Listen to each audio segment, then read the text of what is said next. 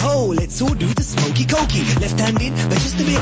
Never forget that it's a snake pit. Right hand out, oh no, he's showing you famous people saved on his phone. So shake it all about, take the piss. Smile when the camera clicks. We're talking, but you're looking through me. For someone important to schmooze with. Until you hear that I'm moving, now you adore me, and we're groovy. Their fun comes from the glory of what names they drop the next day in this story. We'll pull out your stash, we can chat till you're fashionably horny, cause you bore me. Hello there! Welcome to the Quarter to Three movie podcast for Jason Bourne. My name is Tom Chick, and I am here with Christian Morilski. Can I just be known as Christian Assange? Oh. What? Politics, Sure. Kelly Wand, yeah. Yeah. And with a tagline or two, or three, maybe more, for Jason Bourne, we have Kelly Wand. I have a bunch. They all suck, though. He's like Jack Ryan, but not Affleck.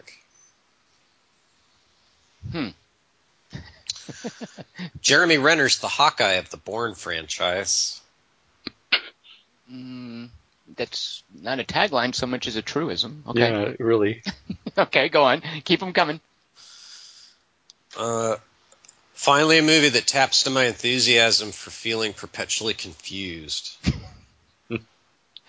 Come on, there have been other movies like that. Most movies. Yeah, the Star Trek franchise, for instance. Anything? But they're not tapping into it. Right. No, they're warping into it. Yeah, actually, Star Trek is. You're right. That's true. The Bourne Legacy was born free. Because the last one. Oh, because he wasn't in it. Right. Well, that's a good tagline for Bourne Legacy. But the other one. Yeah. You're just kind of... Well, I thought of a new one for the last Bourne movie we did 2 years ago, Tom. I was in Canada at the time. Did you not propose, like, Born Free just as a tagline for that? How did we not... You must have said that, right? Seems like it's so obvious. I know, that's why I had to use it now. Okay, because we missed it before. Yeah, I couldn't bear it not being said ever. All right. Robert Ludlum was neighbors with Rodney Dangerfield. I read that in People magazine. So maybe that's a good tagline. You know? Okay. Just put it under there. Like, it's informative. Right. Those are the taglines I have. 5 All right. of them. Very So good. if Robert Ludlum had written a novel about that, it would have been called The Dangerfield Neighbor.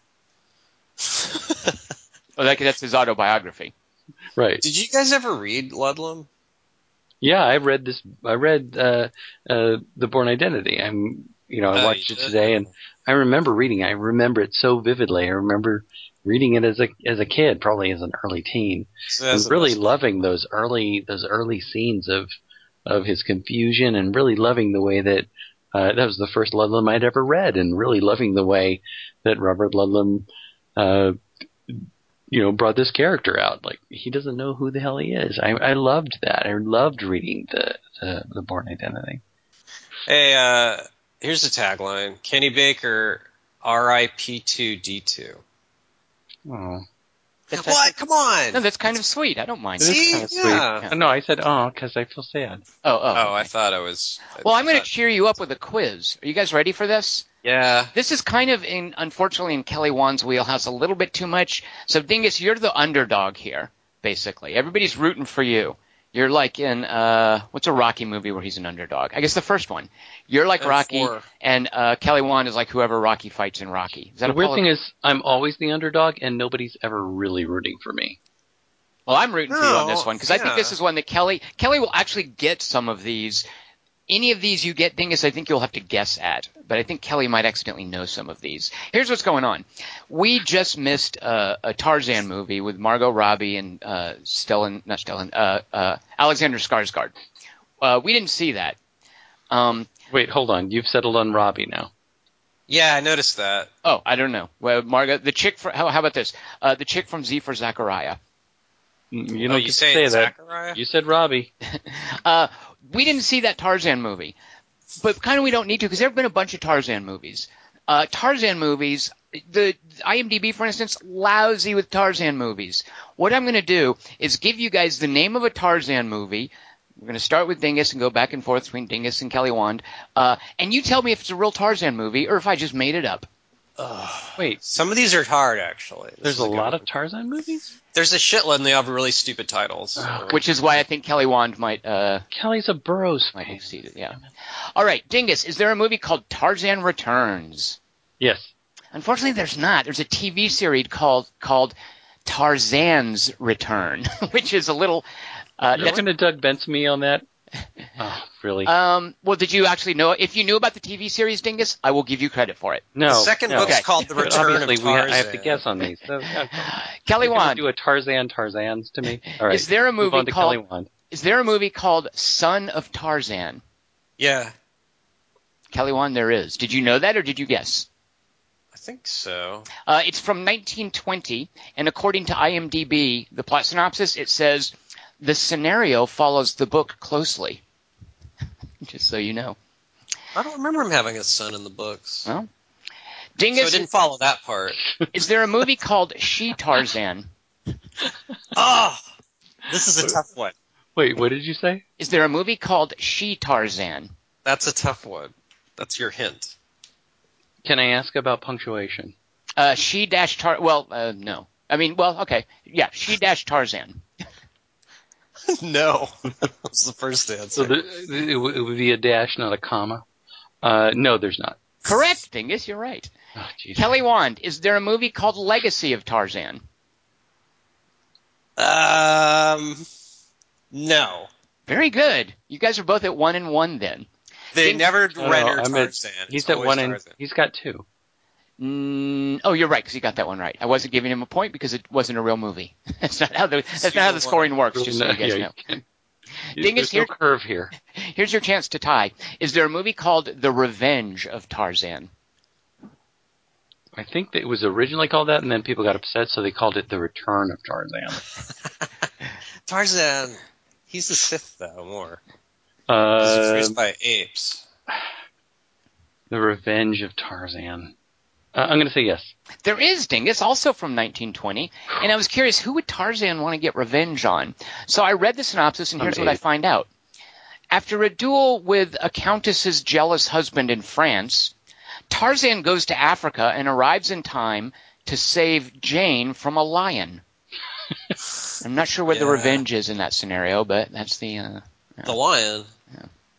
Kelly Wand, so now you're at 2-2. Kelly Wand, is there a movie called Tarzan in Manhattan? Yes. What? Why would you say that? Oh, I'm thinking of Jason. There called is. Jungle to Jungle. It's a 1989 TV movie where Tarzan goes to New York, quote, to rescue the chimp Cheetah, who has been captured by an evil animal experimenter. Yeah, I kind of remember that. Dingus, what about a movie called... It's like Search for It's a Spock. TV movie. Does he get the point? Some of these are TV movies, yeah. IMDb lists TV movies. It's so. 3-2. It's a tight All right, so we're doing race. TV movies now. Fantastic. Here we go. We're doing Go. things I looked up on IMDb. I mean, sorry. Mm-hmm. Dingus, is there a movie, TV or regular movie? It might even be a TV series because TV series are on Might be a IMDb. magazine article. Could be an... Is there? Nope. It's something that would be on IMDb because I don't know any of these. Is there a movie called Tarzan in Manhattan? Wait, we just No. did this. Oops, sorry. Is there a movie called Tarzan's New York Adventures? No. I read the wrong. There actually is from 1942. Ding! Kelly I Wand. knew that was right, too. Kelly Wand, what about a movie called Tarzan in Arabia? In Arabia? Yep. Or and Arabia? In Arabia. Yes. There is not. There is a movie called Tarzan in Arab, but I don't think it's a real thing because it was like a short that was made recently. So I'm not Wait. giving. That's Tarzan and Arab? No, there's one called there's one called Tarzan and Arab, but I don't think it's a real His friend. thing. Right. That's what he calls him, or There's- that's the guy's actual name? You'd have to watch the short yourself. Tarzan's a I'm not little sure. racist, the character. Because the apes were like, yeah, the white apes, fuck them. All right. Dingus, so we have 2 points for Dingus, 3 for Kelly Wand. Dingus, this would tie it up. What about Tarzan's 3 challenges? Is that a Tarzan game show? I cannot answer questions like that. That is not an answer. Tom's rules. It's called... Jesus. What is it? Tarzan's 3 challenges. That sounds so silly. That's the thing. All right. We just had Tarzan Arabia, Tarzan Man. And All right. Tarzan New York Adventures was a real one. I've gotten all of these wrong. Yeah, I'm going to say yes, Tarzan. It is, Dingus. Very no, good. You're kidding me. It's a tied. 1963 movie, and according to IMDb, quote, the final test is a sword fight which takes place on a wide mesh net stretched over cauldrons of boiling oil. Fuck, that's a challenge. That's like 3 challenges by itself. That's the third one. Each cauldron is a separate challenge. The first one is a penitent man, and the next one is the leap from the lions. There were 2 more before that. Kelly Wand, it's now tied. Dingus has 3 points and you have 3 points. Yeah. Is there a movie, Kelly Wand, called Tarzan's Savage Fury? Sounds like a great car. Yes. 1952. It is a movie where Tarzan is a guide for 2 British government agents looking for diamonds. Yep. Yeah, there's always diamond merchants in the mix. Dingus, And ivory. Tarzan's Savage Fury? Yeah, because I was like, what is he mad about? You can't tell from the synopsis. I don't know. Yeah. I think it's talking about his car. Could be. The revenge also unnerved him. Kelly Wand, you have 4 points. Dingus, you have 3 points. This will tie it up if you can tell me whether or not Tarzan Juiced Up in the Jungle is a real TV movie or movie. Tarzan Juiced Up in the Jungle. I'm glad this one's not mine. No. Correct. There is no such thing. I imagined that one. It's a fever dream that I had. Oh my gosh. It sounds like it could have been something like... Anyway, go ahead. Well, Kelly Wand, what about Urban Tarzan? Is that a thing or is that not a thing? No, that's not a thing. It is a thing. It's a 2013 TV movie that you can watch for free on Amazon.com. It's in their catalog, in which Tarzan runs the privately owned service, the Urban Tarzan Animal Relocation Agency. Wow. Urban Tarzan is a real thing. Dingus, Kelly Wand is ahead still by a point, so tell me whether... we're tied 4-4. He did get... I got Tarzan... Juiced Up in the Jungle. Wait, you said that was not real, correct? Yeah. Okay, because that was not real. Yep. Okay, Right. so I didn't give you a point because it wasn't real. But that's not how scoring works, Right. is it? Kelly Wand, this is a tie. There are 2 left, actually. Okay. So, Kelly Wand, you can pull ahead. Otherwise, No, it's my turn to guess now. Dingus, it is a tie. You can pull ahead. Otherwise, Kelly Wand gets the next one and has the chance to win. Dingus, is Tarzan and the Mermaids a real thing? Yes. It is a 1948 movie. Oh, I knew that one. There was That's even bullshit. a Tarzan. Yeah, there's even a Tarzan in the Amazons. Tarzan gets around with some mythical chicks. Yeah. Are there mermaids Yeah. in a river, no. or does he go in the ocean? I actually did not look that up, I'm afraid. But it's a 1948 movie, so I don't know, maybe both. That one's too easy. I'm suddenly interested in Tarzan and how he meets these mermaids. Yeah. I've seen it. They're not real mermaids. They just like to swim. It's like killing Lutz. Kelly Wand, this will tie it up. He likes to wade. Kelly Wand, if you don't get this, Dingus wins the Tarzan competition. Is this a real thing? Tarzan Goes Bananas. Yes. No, it's not. I admit that.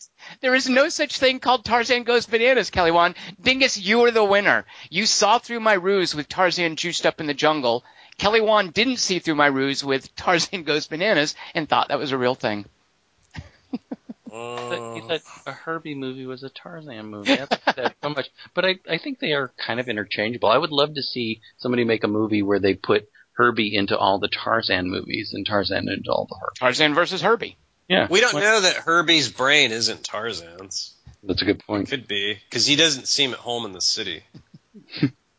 Well, Dingus is the winner of this week's quiz. Your prize is that I get to tell you what I threatened to tell you earlier, and that is about a remake of Jumanji. I don't believe that's a real thing. I don't believe you. Why would you need to do that? It was made like 2 days ago. Dingus, it is time.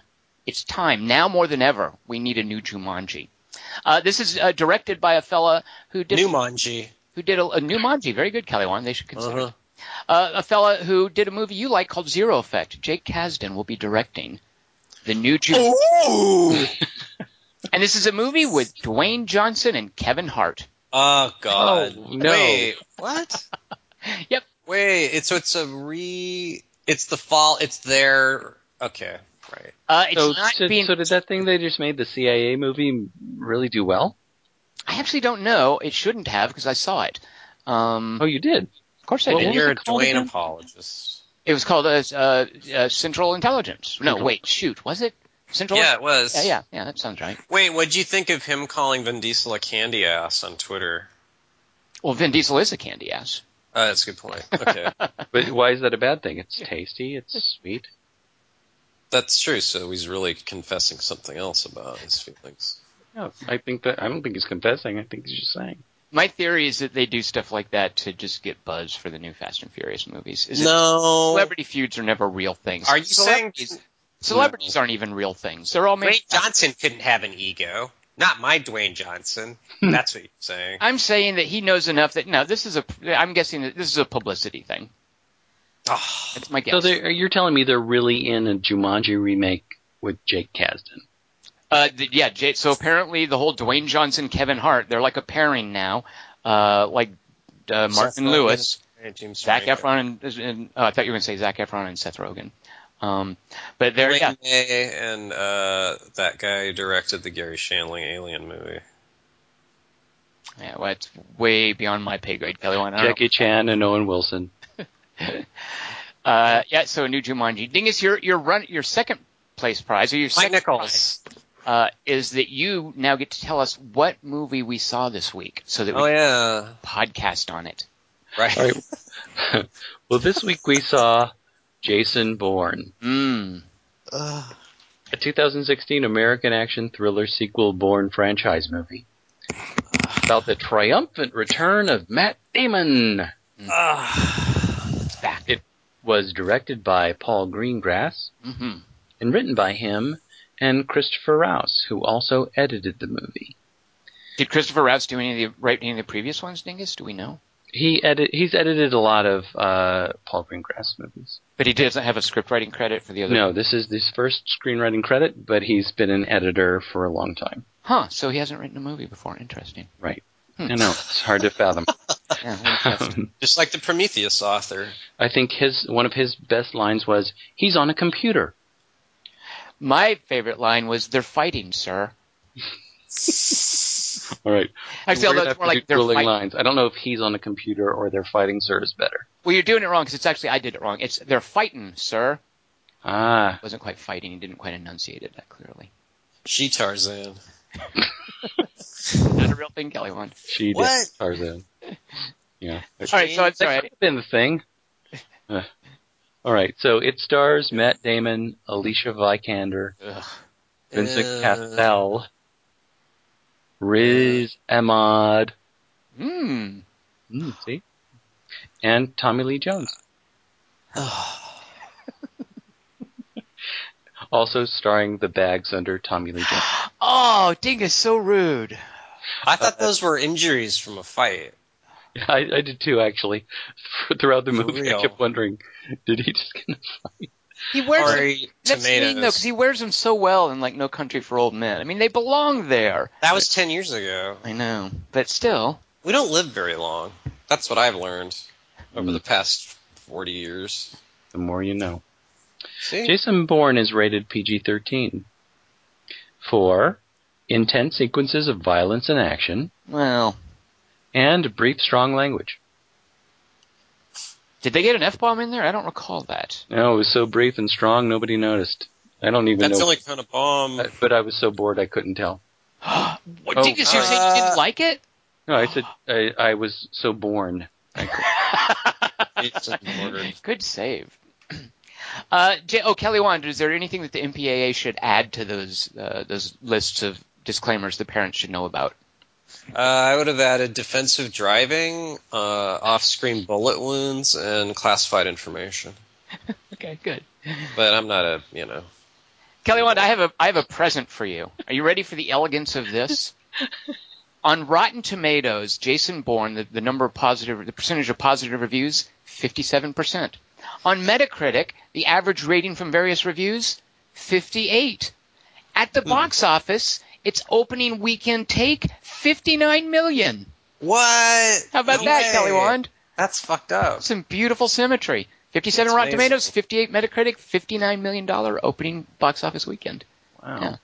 Well, I don't know if it's symmetry. It's integers. Well, considering one's a percentage and one is a million. It's consecutive. Consecutive, there you go. But I would say that there's a certain symmetry maybe to consecutive numbers. I don't know. Well, there's fearful symmetry there.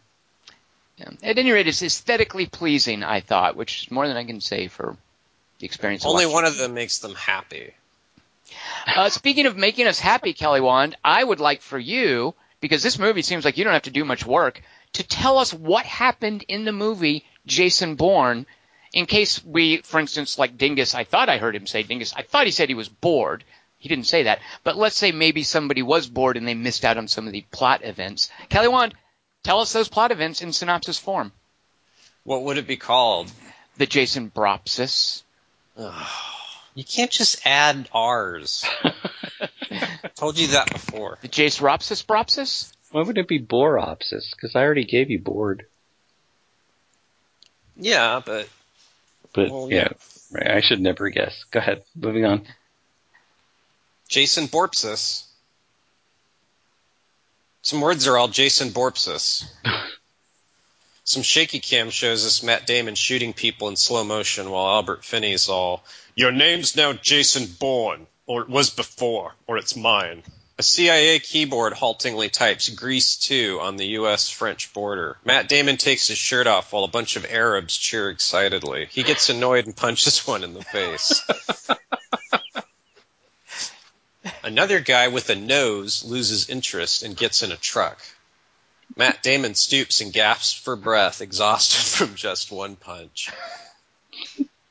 Some words are all Reykjavik, Norway or Finland, Sweden maybe, parentheses, fix this in post. Julia Stiles walks up to a cargo container, knocks, and says, "Grandma farted on my reservation." A guy's all, "There's no password," and lets her in. Once she's inside, the container turns out to be a blue computer room. Stuff beeps at her. Some of these are right from the script, by the way. I thought that guy did a good job for first time. Because there's a lot of terminology you got to know, just CIA and film, both. It's two. She opens a briefcase, pulls out a brooch, and starts typing. There's a shot of the Pentagon, but no location text. You just have to know this one. Inside, we're...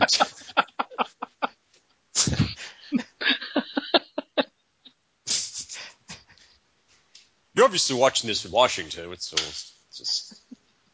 Inside, where two of the five walls join, Natalie Portman clicks on 2:45 and sees a headline that says, "My confidence in the CIA is temporarily below average based on the last couple Bourne movies by C. Murawski." Portman types "run circumference diagnostics." A map of Syria comes up. The blue square next to Stiles' headshot beeps. Some words are all Stiles character found.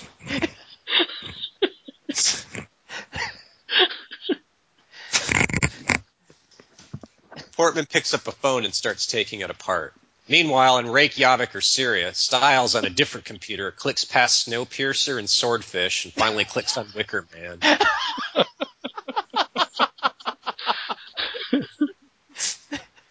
As suspenseful music plays, a download bar rockets to 2%. A guy with a beard in Portman's computer room yells, "We have a major breach! Someone find out who I am!" Stiles clicks on a headshot of Matt Damon that says Larry Spiders. Then she types "express install malware." All the lights go out. Men scream and start shooting each other. That's what happens in the dark.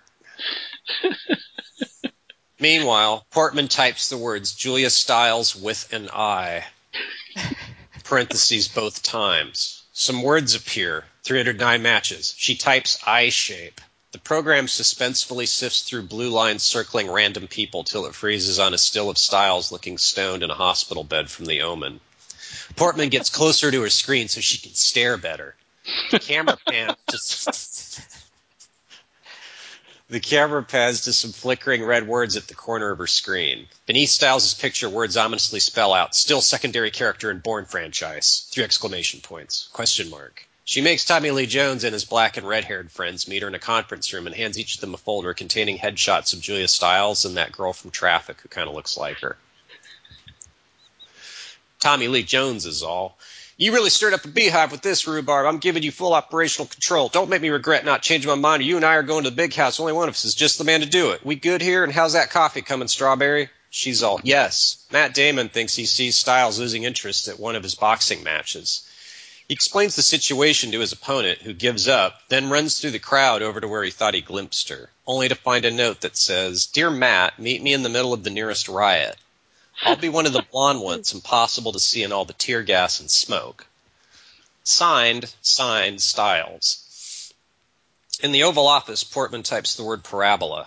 Her screen turns into a graphic overlay of grease. A red square labeled rioters advance down a yellow rectangle labeled street. A pink square labeled girl from traffic beeps down a side alley. A blonde square labeled Damon parentheses born bleeps down another alley. A gray parallelogram labeled asset advances down a third alley. A black upside-down crucifix advances down a fourth alley. Portman's all, Sir, there are a bunch of marks on my computer thingy. Tommy Lee Jones leans into frame, squinting even more than normal. He's all, looks like we got one heck of a hoedown in the hen house coming up. Tell Agent Asset to exercise prudence and target our Bronco like a bat out of hell an hour before sunup. We're all going to be wishing we woken up the rooster. Now lose that chrome-plated sissy pistol and get yourself a Glock, young lady. This ain't the TSA, or didn't you get the memo? She's all, Sir, I think Bourne has a motivation. But Jones is already riding a mechanical bull. Suddenly, the mean-faced man with the nose who got into a van in the first scene attacks Damon with his fists, then runs away, then shoots at him, then runs away again. He gets on a phone, calls Tommy Lee Jones, and goes, Plan 69 didn't work. He's still standing here watching me. Hang on. Now he's getting out a phone and calling someone. Hang on, my phone's ringing. 1 second. Hello? It's Damon. I remember you from weeks ago because you got into a van and drove off when my boxing match was over. That was pretty unusual. Most people drive away from me in a Jetta. Who is this? Damn it, he hung up. Now Damon's hanging up. Shit, I don't know who he called. I was too distracted by that incoming call. Now he's walking away. Repeat, subject receding. And he's gone. We did it. I can't see him at all. Mission complete. Whew. I might need next week off. Tommy Lee Jones is all, initiate protocol 4, and hangs up. The guy with the nose is all, initial what? Meanwhile, Matt Damon tricks his pursuers by one of the rioters uncomplainingly letting Damon borrow his only Molotov. Then he gets onto a train. That's how good a spy is. People just let him take things in their hands and then just keep walking. He's also good at getting swag. One of the other passengers on the train's all, hey, I tried to grow potatoes the way you did on Mars, but I'm having trouble making the tent explode. Damon beats him up and steals his motorcycle. He drives down a bunch of streets till he finds one with Julia Stiles standing by it. He's all, hop on. No, behind me. Jesus. They drive off as agents and rioters and guys in turbans chase them upstairs and through parades and into some fruit carts. Stiles is all, I think we lost them. A bullet shoots her, knocking her off the bike. The guy with the nose smirks from a distant rooftop and kisses his sniper rifle's trigger fondly. He calls Tommy Lee Jones and goes, Mission reaccomplished. I followed your directions exactly. Shoot the blonde one. The male blonde one. The guy with the nose is all, wait a second. He looks through the scope to see Damon's ass as he crawls awkwardly past some CG towards where Stiles is sprawled in the street. He's all, Stiles, it's me, Matt. Don't move. I'm going to slowly stay out of view of the shooter and not do anything. Wait, I just had an idea. Toss me that thing in your outstretched hand.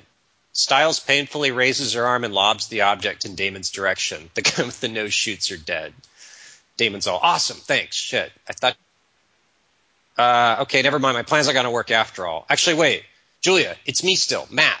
Do you have a gun on you by any chance? The guy with the nose shoots her dead body again. Bob Barker stands up beside me and goes, Price! Wow. Wow. The guy with the nose calls Tommy Lee Jones and goes, don't worry, I have Damon cornered behind some CG. I'll just wait up here till he shows his face and then shoot it with my rifle. Tommy Lee Jones is all, nah, this is getting a little long in the tooth, plus we're getting some noise complaints from the rioters. Just head to Berlin and hope Damon shows up there. Next time the wolf shows up in the flock, we'll be there with the blind show. I want half a can of whoop ass. And another thing, whatever you do just because we're the one who killed Damon's father and the ones he's coming after, don't make this personal. The guy with the nose is all, whatever my name is, when it comes to whatever we're doing, it's always personal. This time. Wait, is this Damon? Jones sighs and hangs up. Portman's all, sir, requesting permission to go to Berlin and look at a monitor there during the next chase. Bourne looks at his black friend for a second, who shakes his head, then nods, then shrugs. Meanwhile, a Mexican person is giving a TED speech. He's all, thank you, thank you.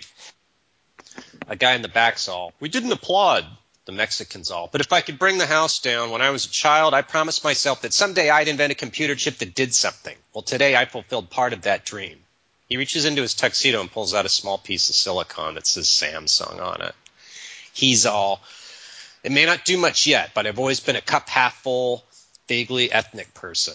He snatches up an empty glass from a nearby stool and flourishes it proudly. Thank you all. He walks across the stage to a limo, gets inside, and says to Tommy Lee Jones, does Matt Damon's character know mine? Greengrass hastily cuts to Damon using the key Styles tossed him to open a bus station locker. Inside is a notebook. He thumbs through it, then turns it upside down and thumbs through it backwards. He squirts lemon juice on an empty page and holds it up to the light. It's still blank. He nods grimly and turns the page.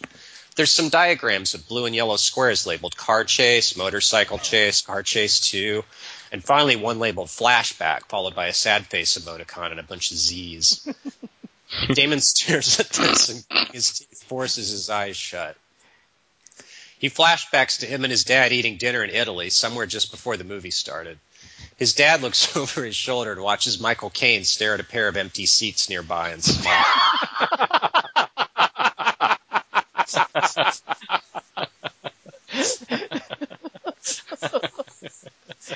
It's a very nice deep pull, Kelly. I like See? that. Like the dad's all, see? Batman's dead. Kelly was right.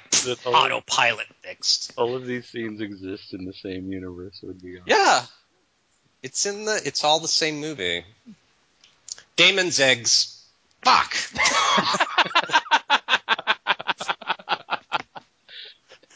After all that, undone by the smallest thing. I don't even want to do the line now. Fine. We'll cut it in post. The dad's all, see, Batman's dead. Kelly was right. Autopilot fixed. Jesus. Damon's all, God, these eggs are good. Get the yolk. The dad's all, that's great, son. Now listen, for once I did something, but unlike most actions, it came at a cost. Damon's all, what? The dad's all, hang on. He gets up, walks across the street, and gets into a car. He shuts the door. It explodes. Pretty good for a first movie, though. Damon's all, He keeps eating. In the present, Damon's all, He looks down to see that he's eaten about half the notebook. He's all, ugh.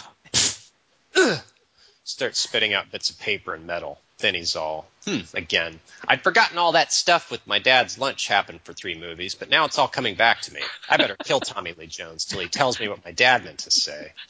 Maybe it was I forgot to take my car in, and that's why it blew up. He squeezes lemon juice on the remains of the notebook, holds it up to the light, nods, and resumes eating it. Then he opens a laptop and types, location of next scene, ? The red rectangle flashes the word Berlin. He types, what? The red rectangle flashes the words, fucking Berlin. Damon squirts lemon juice on it, angrily. In a computer room, Portman's monitor suddenly starts beeping. A red alert appears on her screen. Bus notebook, 50% consumed. She's all, sir, my monitor keeps beeping. Tommy Lee Jones all, I can read a screen, young lady. Wasn't raised in Arkansas. Now get our Berlin team together and have them target our asset with extreme PG-13 intensity. She's all, speaking of which, sir, I found a Google article here describing Damon's personality. I think he can still make a few more of these movies. We just have to massage it a little. You know, maybe show him Spectre, remind him the bar's gotten pretty low. He says a bunch of stuff really fast that ends with move out. Meanwhile, Damon goes into a high-rise and gets into a fistfight with a computer hacker, then tricks his pursuers by using an elevator to depart the building. They use the stairs, those idiots. Gotcha! Super spy. They didn't check the elevator. Except that one guy who stood too close to the door that swings out for some reason. Like elevator doors always do. You always got to pull those open. We all know that. First movie screenwriter. Some words are all London, Ireland. Damon grabs a cell phone from the same guy whose Molotov he stole earlier, dials the number, and goes, this is Matt, Jason Bourne. I need to talk about my flashback. The bearded man's all, who? Damon's all, London Square railings, 16.9 minutes. He shoots the phone and hangs up. In a graphics room, Portman looks at some monitors showing colored squares again. She's all, Sir, Damon Square's approaching Trafalgar Square. Okay, now he's walking around. Now he's bending over. Now he's clenching his teeth and his face is red. Okay, now he's walking again. Now he's waving his hand behind himself. He just passed a baby carriage. The baby just started crying. Now some flowers he just passed are dying. Agent Balding Black Guy, Agent Ponytail Face, move in. Agent Black Guy's all, we got the mean guy with the nose shoots him and walks past, looking meanly at us as he flips us off. I lean over to John le Carré sitting beside me and go, I kind of relate to that guy. Damon tricks the CIA by hitting a button on his phone that makes multiple fire alarms go off. He walks on screen surrounded by screaming people terrified of burning alive from the fire they all think he started. He finds a crowd with the bearded guy he wants in it, then shakes him and goes, why do I keep having flashbacks in this movie about lunch in Beirut? The bearded man starts to answer, but suddenly Bourne turns, sees the mean man, then uses the bearded man as a human shield just as the mean man fills him with bullets. The bearded man dies and bleeds all over Matt Damon. Damon's all, what were you going to say? He jostles the bearded corpse a little while the guy with the nose shoots him some more. Damon's all, hello? Suddenly the bearded man coughs blood and starts to answer. Damon raises him as a human shield again as the guy with the nose refills him with bullets. Then Damon attacks the man with the nose by jumping onto a wire and falling to the ground, which Damon breaks his fall. First movie!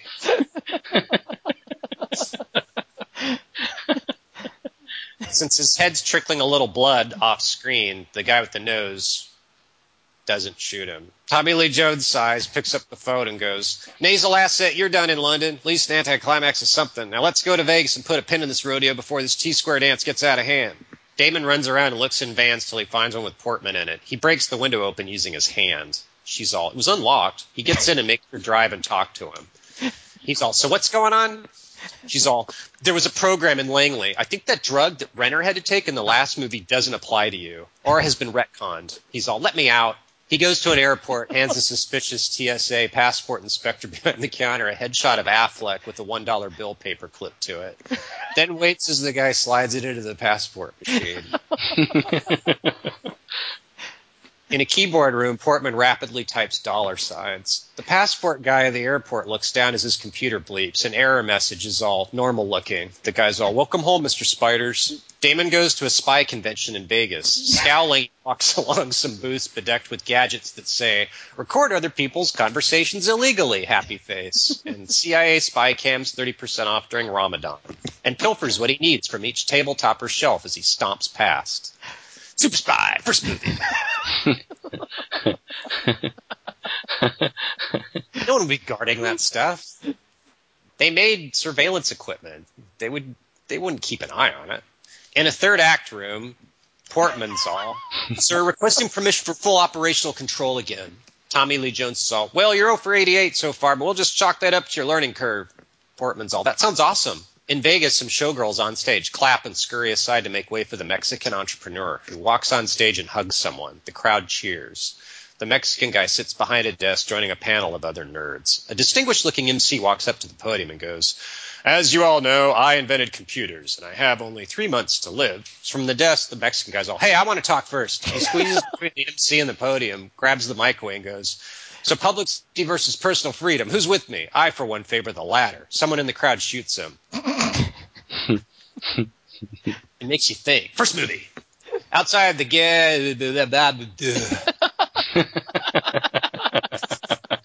That's from the script, by the way. I don't know why. It seems like a weird stage direction. But it's his first movie, so let's cut him some slack, guys. Yeah, I'll just cut forward to what he wrote next.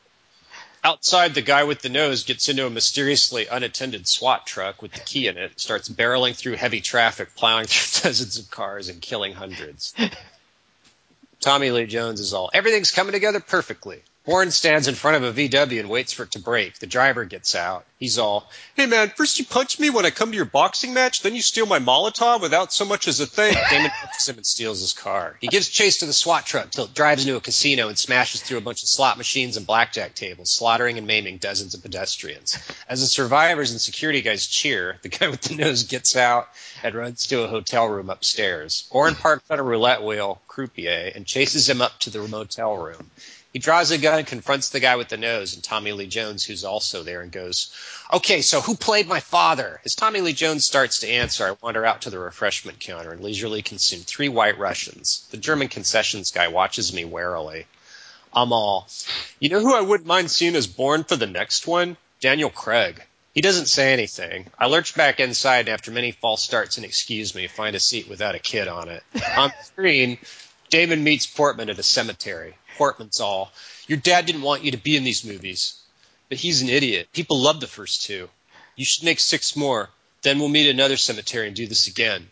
Damon's all, "I'll think about it." He walks off. Portman sighs, gets into her car, and accidentally sits on a tape recorder. She's all, "Ow, fuck!" She retrieves it from her ass crack and reads the attached note. "To the brunette, from Jason Bourne." She hits play. From the speakers, my voice is all, "You know who I wouldn't mind seeing as Bourne for the next one? Daniel Craig." She turns it off and grits her teeth as Bourne walks towards us, his jaw clenched bitterly with triumph. The end. Thank you, Kelly Wand. Thank you so much. Thank you so much. I had a lot of time. Thing is, you implied, I thought, so you didn't say you were bored. That's not, I misheard you, did I? I heard it. She Tarzan. Okay, I think what? bored is a terrible word to use. I do want to note that one of the notes that I wrote as I was watching the movie, and then I transpose my notes as I do, and then write about the movie as we're going on, or before we do the show, was it's an hour in, and I couldn't care less what's going on in this movie. Oh, I beat you. I'm way earlier than you on that. Well, congratulations. I mean, an hour in, and I was just like, I could not care less to follow what's going on in this movie. I mean, I can concentrate on the movie, that's fine, but everybody just seems so just to be sleepwalking through it, and it's just horrible. That brain dead hacking stuff early on, I was like, really? The movie's going to be this dumb? Seriously, yeah, like right. the early Bourne movies at least are super smart, and this is what it's come to. This just absolutely lazy, brain dead, inept hacking sequences. Oh my God, really? Like that opens it. Good Lord, that stuff was silly. Yeah. It's all like that. I thought Bourne's whole thing was he made really interesting weapons and would get in a fight with a magazine and shit like that in the first one. Yeah, magazines are always against him, and he's really good in fights against magazines. Right. But in this, it's just guns, and I don't know. Well, in this, it doesn't even give credit to him supposedly being smart, or right. Like that door opening outward scene, Kelly Wand, that you're mentioning. That's the classic example. There is the guy is sitting outside guarding the door. How does Jason Bourne know that there's a guy on the other side of the door? The movie doesn't tell us. We just are supposed to take it for granted. You know, when Vincent Cassel is taking a shot at Riz Ahmed, how does Jason Bourne know where the sniper is? Right. The movie doesn't tell us. We don't know. It just happens. Right. You know, why would Jason Bourne answer the hacker dude's phone when it's ringing after he's dispatched him? I mean, the guy's getting a call. Big deal. The movie doesn't tell us. You know, he just does it. It's full of that kind of stuff where the movie's not even trying. It's just so lazy. Like, for instance, when Vincent Cassel shoots Julia Stiles, what suddenly is the deal where he knows exactly where the bullet's coming from? Why do the Greek police know exactly what building to go into? Right. I mean, it's kind of weird to bring this up, but I couldn't help but think of it when there were demonstrations in Dallas and a sniper opened fire on the police. It took them hours to figure out where the guy was, what he was doing. I mean, the guy was holed up for hours. Why wouldn't it? And in this movie, Vincent Cassel takes one shot and shoots a girl off of a moped down some isolated street, and then a tactical Greek police team storms the building. I mean, the script just doesn't tell us anything about why people are doing what or how they know things. And that was so much a part of the early Bourne movies is, you know, and he even asks at one point, you know, why do I know that if I run a certain number of minutes that my heart rate will go up and I'll get tired? Why do I know there's probably a shotgun under the bar? Like he's wondering these things that demonstrate to us, the audience, like why he's so smart. And these are things that they're like, oh yeah, that makes sense. We as the audience, the movie communicates to us really cool common sense details about how he's super smart, super shrewd, one step ahead of people. This script just can't even be bothered to explain or justify any of that. It just happens. Right. So freaking lazy and annoying. His tactics are totally random. Like, if he's like, okay, we'll go this way through the parade. Yeah. It's It's like, oh wow, and then they all just like get stuck in the crowd, like, he tricked us. Like, well, even that scene, like he sees Vincent. I mean, I guess maybe he was supposed to recognize him, but how is he going to pick Vincent Cassell out of a crowd? And by the way, Vincent Cassell of all people, he should blend in a crowd of Greek rioters. Right. I mean, that guy's face, it looks like it would totally belong with a bunch of Greek rioters. And he's walking not trying to. There's no effort at subtlety. Right, exactly. He's walking around like the Terminator, trying to stand out. Yeah. They all are. In that whole scene. This movie cribs a lot from the earlier movies, though. I mean, that very thing happens in Bourne Supremacy because he sees Karl Urban, walking in amongst a bunch of people who look like people from East India. And he's like, that guy looks at me twice. He knows that, though, after he's got, I mean, Bourne Supremacy does a good job of establishing. Yeah, exactly. That he sees that he's shot Franco Potente. Like, he No, but this is well before that. This is why they have to wrap it. Because he sees Karl Urban. Right, he's right, like, he's in the wrong clothes, he's in the wrong place, he's in the wrong car. It's just wrong. I don't know him. I just know that everything about him is wrong. Yeah. And it's the same with that shot of that sniper shot of the asset, Vincent Cassell, shooting. You know what's going to happen, by the way, once Heather Lee, Alicia Vikander's character, starts doing the co-driver from rally racing, which that whole thing when she's calling out to him, this is where you turn, this is where you turn, this is where you turn, which is actually something I kind of like because I like that co-driver thing that Tom showed me on some video game at some point.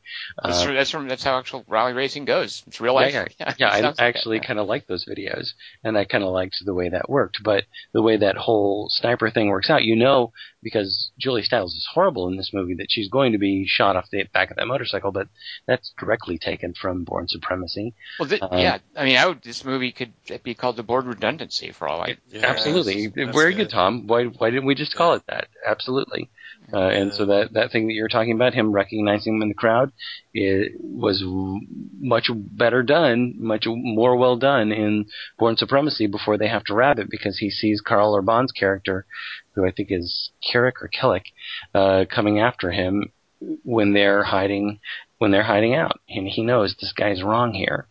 But there's none of that here. There's none of that nuance here. It's just a bunch of brooding and running. Feels like running, jumping, climbing trees, and putting on makeup when you get there. I mean, there's nothing here that really. Wait, what was that? it's an idiot's thing. It just feels like we're just gonna run. We're gonna run. We're gonna run. Then we're gonna brood for a while. Then you're gonna put some makeup on me and put some blood on me. There's nothing here that really has any energy to it, and that's what drives me crazy about this movie. I think 90% of this movie is just Matt Damon striding purposefully. Yeah. It's While other people watch him on screens that we don't see. Yeah, that whole idea of just put Tommy Lee Jones and Alicia Vikander in a room and have them bark orders. And when she calls, and this is another thing, I mean, again, this is why early on in the movie I'm like, really, you're going to be that dumb movie. When she says enhance, like when she says that's a joke now. How can anyone do that seriously in 2016? I know. Oh my God! Like, what? Are you really that dumb, Paul Greengrass? Seriously, you're going to shoot that? That is exactly when that came down. I went, "You can't be." I wrote in my notes, "Really?" And two of our listeners who wrote in, Grant Stewart, one of his first notes was, "Use SQL to disrupt their behavior." Use SQL to disrupt their database. I mean, he was nuts about that, but he also went enhance. SQL. Right. That's the early hacker talk. That was the SQL. Very first thing that flashes where you're like, okay, we're going to do hacker stuff. That seems suitably obscure enough. I don't quite know what that means. That could be possible. Let's go. Let's see where a smart Bourne movie is going to take this. And I thought you were supposed to say it as SQL, but I guess SQL. Maybe. I don't know. I've never had to say that out loud. And Chris Markinson said the same thing. He knew that we were going to cue on that. He's like, enhance. I can't believe they used the word enhance. Well, and also just like she speed watches at one point, like they're fast forwarding the tape, and she's like, back 2 seconds, there was a blonde. Yeah. What, really? Like, is that her superpower? Is she can like watch fast forwarded video in real time or something? I did kind of like that whole idea of like monitor all of the social media that's going on at this riot right now. That kind of stuff. I mean, the computer stuff in this is so ham-handed, and this is, I think, another thing that Chris said it made me laugh when I was watching it. Is that whole like you're gonna label the folder Black Operations? Right. Really? Yeah, I mean, I know how to label my porn folders better than that. It's more comic book than Suicide Squad. Like Suicide Squad has like that folder that says "Top Secret" on it, like big red font, like a cereal box looking right. And, label. yeah, and this and Stuart also said like the USB drive has the word encrypted in big old black letters. That's amazing. That's for people in the cheap seats. It was hilarious. Right. That was it was like, really, you're gonna label it Black Operations? There's a point too in the movie where again this is like, really, the movie is this dumb. When he's flipping through her notebook, we have a big old shot of the word Treadstone with an arrow pointing to Ironhead, just so we know this is from the previous movie, just in case you're not. It's not the same thing. It's a new thing. It's the same thing becoming the new thing. You know, I mean, that kind of right there is a metaphor for the entirety of Jason Bourne as a movie. Yeah. It's just absolutely simple scrawl with an arrow pointing to something that's a duplicate of the previous word. That means nothing. What's the revelation? That his fucking dad was... Yeah, what is the revelation? Yeah, you guys talk me through this. Oh my God. That's what I got out of it, was like, your dad didn't want you to be a killer. Wait, he didn't want you to have this awesome career where you save the world constantly, and like, well, his dad didn't want him to. Yeah, right, exactly. Yeah, his dad's shitty at his job then, or like, why wouldn't you want? I don't understand. But I think you're right, Kelly Wand. I think that is supposed to be the reveal that he's. But why would anyone else care? Why would that be the revelation for? Oh, it's Treadstone. Oh, it's Jason Bourne's dad. Because that would keep. Let's pretend for a minute. Dingus, what's the name of the guy that wrote the script? I mean, I feel this guy really deserves credit. You remember? Yeah. The name. Well, one of the names of the guys is Paul Greengrass. The other right. Christopher Rouse. Who has done a lot of editing, and this is his first script. It really does sound like, he and Paul Greengrass are like, I'll let you work on this one. Why don't you bring me something, a treatment? We can work on it. I can only imagine how that went down. Right. These aren't easy to write, though. Ooh, I guess so. This is what happens when you do it when you're not a trained professional. Yeah, it's a spy movie. But I really, if I were defending Christopher Rouse, like if I were him, I would say, to answer that question, the reason they don't want him to know this is because then they can't bring him in. They can't like have him come back and be a trained assassin. And I'm not even sure the movie's that clear on it, but that would be my theory, maybe. Which, by the way, that again gets to the very end. So he's like doing a sick burn to Alicia Vikander because he heard her conversation where she's like, we really need to get him on our side. We really need to hire him. And the guy's like, well, what if you can't? She's like, well, okay, I'll put him down. I mean, he would know. That makes sense. Yeah. They're gonna run from him. Right, exactly. Like this is a reveal. Like this is something that, whoa, he totally got her because he found out that that's what she believed. Like that. Right. That's supposed to again be like a little tweak, a little button that it ends on, a super clever bit. This idea that, yeah, she's admitting we're going to have to kill him if we can't bring him in. Yeah. And whoops, he finds out, so now he's never going to join him. Oh my and God. Then she's evil for that. Yeah. Like, Bourne's wrong to trust her. Like, what the fuck? This is the fucking CIA. She's doing her job, right? Like, she's a woman doing her job, and it was so ridiculous. Oh, I thought they were romantically. Like, why would he even burn her like that? Like, what's that even convey? Like, is that I'll think about it, or a no? Because he's going to be back anyway. And it's going to be them chasing him again? I can't. So repetitive, the whole fucking movie. Every sequence is the same. Yeah, it's just repetitive and tired. Although I did think briefly, there were a couple of times during that riot scene where I was like, Paul Greengrass, he does know how to shoot a riot. Because you go back to a movie he did called Bloody Sunday. Yeah. The guy does a good job with like a big old crowd that's sort of seething and on the brink of erupting. And you could sort of see, even though the movie's terrible, a little bit of that skill from Bloody Sunday in the riot scene in Jason Bourne. It reminded me. You can see it, but it just goes on and on and on. Right. And I will say, there were times I briefly thought that I was excited during those bits. Did you see Black Hat, Tom? But it made me, I'm glad you mentioned that. You guys did that when I wasn't around. Yeah. It made me think, surely Black Hat is more fun than this. There's a parade at the end of the movie where everybody's wearing red, and there's the character's knife fight during it, and none of the people in the parade or the riot care. And that's true of this one too. Like, they're not reacting to Bourne and this. You know what I mean? Although that, yeah, you're right. You're absolutely right about that, Kelly. They're extras. Don't look at the camera. Don't notice that the characters are shooting each other. It's just a riot anyway. And Chris Markinson says the same thing. He says, during the Greek riot, 2 riot police start following Bourne and somehow are able to walk through throngs of protesters unmolested. How does that happen? Yeah. But the problem for me is that it just that whole sequence from the riot going into the car chase versus motorcycle goes so long. I just lost interest. There's no energy in it. And I watched Bourne Identity and some of Supremacy again, and every single action sequence, there's so much energy. Yeah. And just because you're doing things and punching things and blowing up things and shooting things doesn't equate to energy or a feeling of passion or charisma from the movie. This movie just has none of that. I have no idea. Why Matt Damon and Paul Greengrass came back to do this if they're going to sleepwalk through this thing like this. Because that's just what it feels like. I kind of feel, Dingus, I hate to say this, but I think we might have lost Paul Greengrass. I mean, you look at this ingenious string of, Bloody Sunday to Bourne Supremacy to United 93. And you look at that trajectory and you're like, man, how can that guy go wrong? And then we get Ultimatum, which some people were into, but it didn't work for me. Green Zone, Captain Phillips, which had some notable things, mainly due to the cast, whatever you remember from that. And now Jason Bourne. Like, look at that trajectory. Well, I get so frustrated by it, and I watched it with our friend Alexandra today, yesterday, and she's just like, "Why is the camera moving so much?"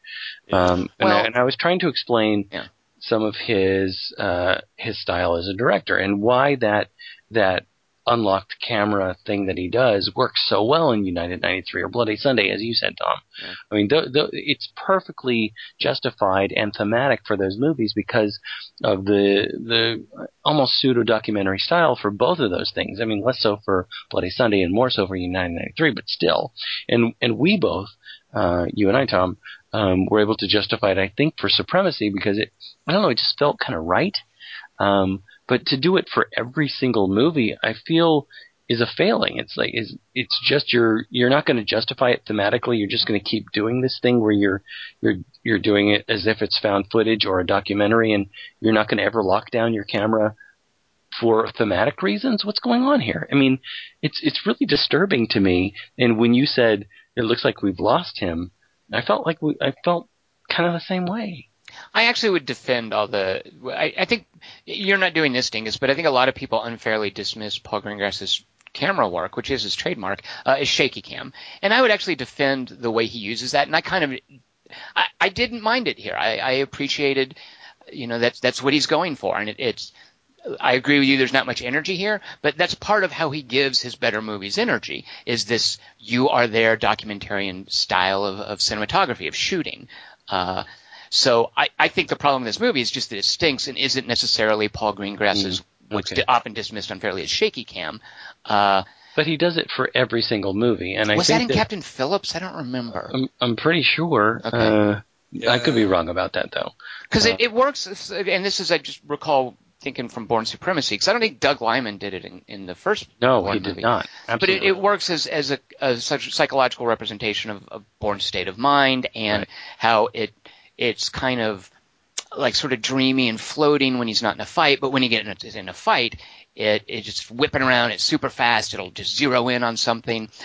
There's a brief shot early on in Jason Bourne of Matt Damon's face, and this is before I hated the movie. It's all right. And by the way, why was he like a cage fighter without a cage, or what the heck was that? Who knows? I don't understand. I didn't understand that first scene. That made no sense. I forget how the third one ended. At first, it made me think of Rust and Bone. There's this great scene in Rust and Bone but it was just because of the van, where the characters drive up in a van, and the character who's learning to be a fighter gets out to do a fight. And there's this great there's this great character motivated thing that goes on. It reminded Alexandra of the cage match at the beginning of X-Men Apocalypse between Angel and I'm going to have to see that. I guess I'm going to have to see that now, aren't I? But for here, I didn't understand. It just makes no sense, and I thought maybe it was supposed to make sense. Or well, Alexandra said she thought it was because he had sunk. It's just to show how low he had sunk. Why would he sink though? Yeah. Well, how did the third movie end? Well, not to be he jumped into the water in the third movie, isn't that right? Like he just disappeared jumping into the Hudson River, didn't he? So that's how he sunk. He started. Yeah.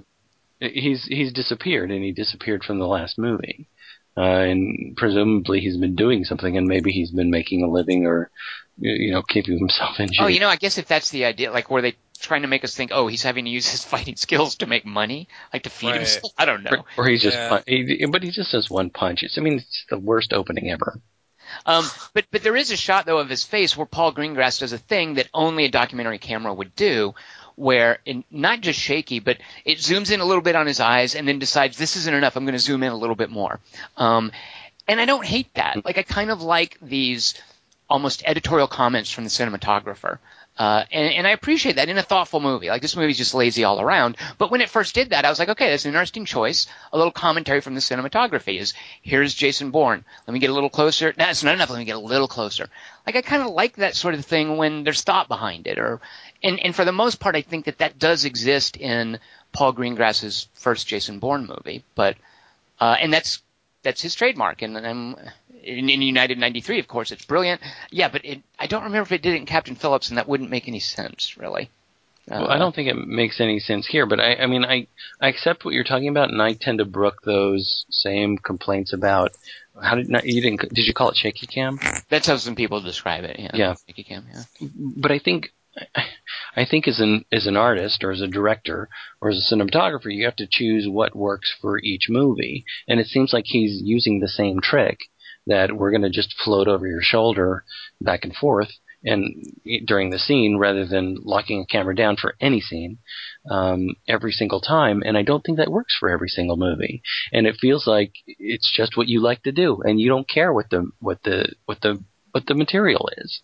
You're just going to do your thing because that's your style. I think, Dingus, the movie would just completely implode on itself if Paul Greengrass ever put the camera on a tripod.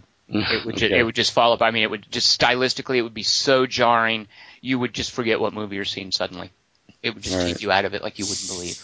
That's a good point. Speaking of taking me out of it, let's talk about Alicia Vikander. Oh my gosh. Why are you making those sounds, Kelly? I just think she's a little overexposed for how many bad movies she's making. I don't know. She doesn't. Come on, Ex Machina, Kelly Wand. Ex Machina, right? Huh? Ex Machina. Come on. See?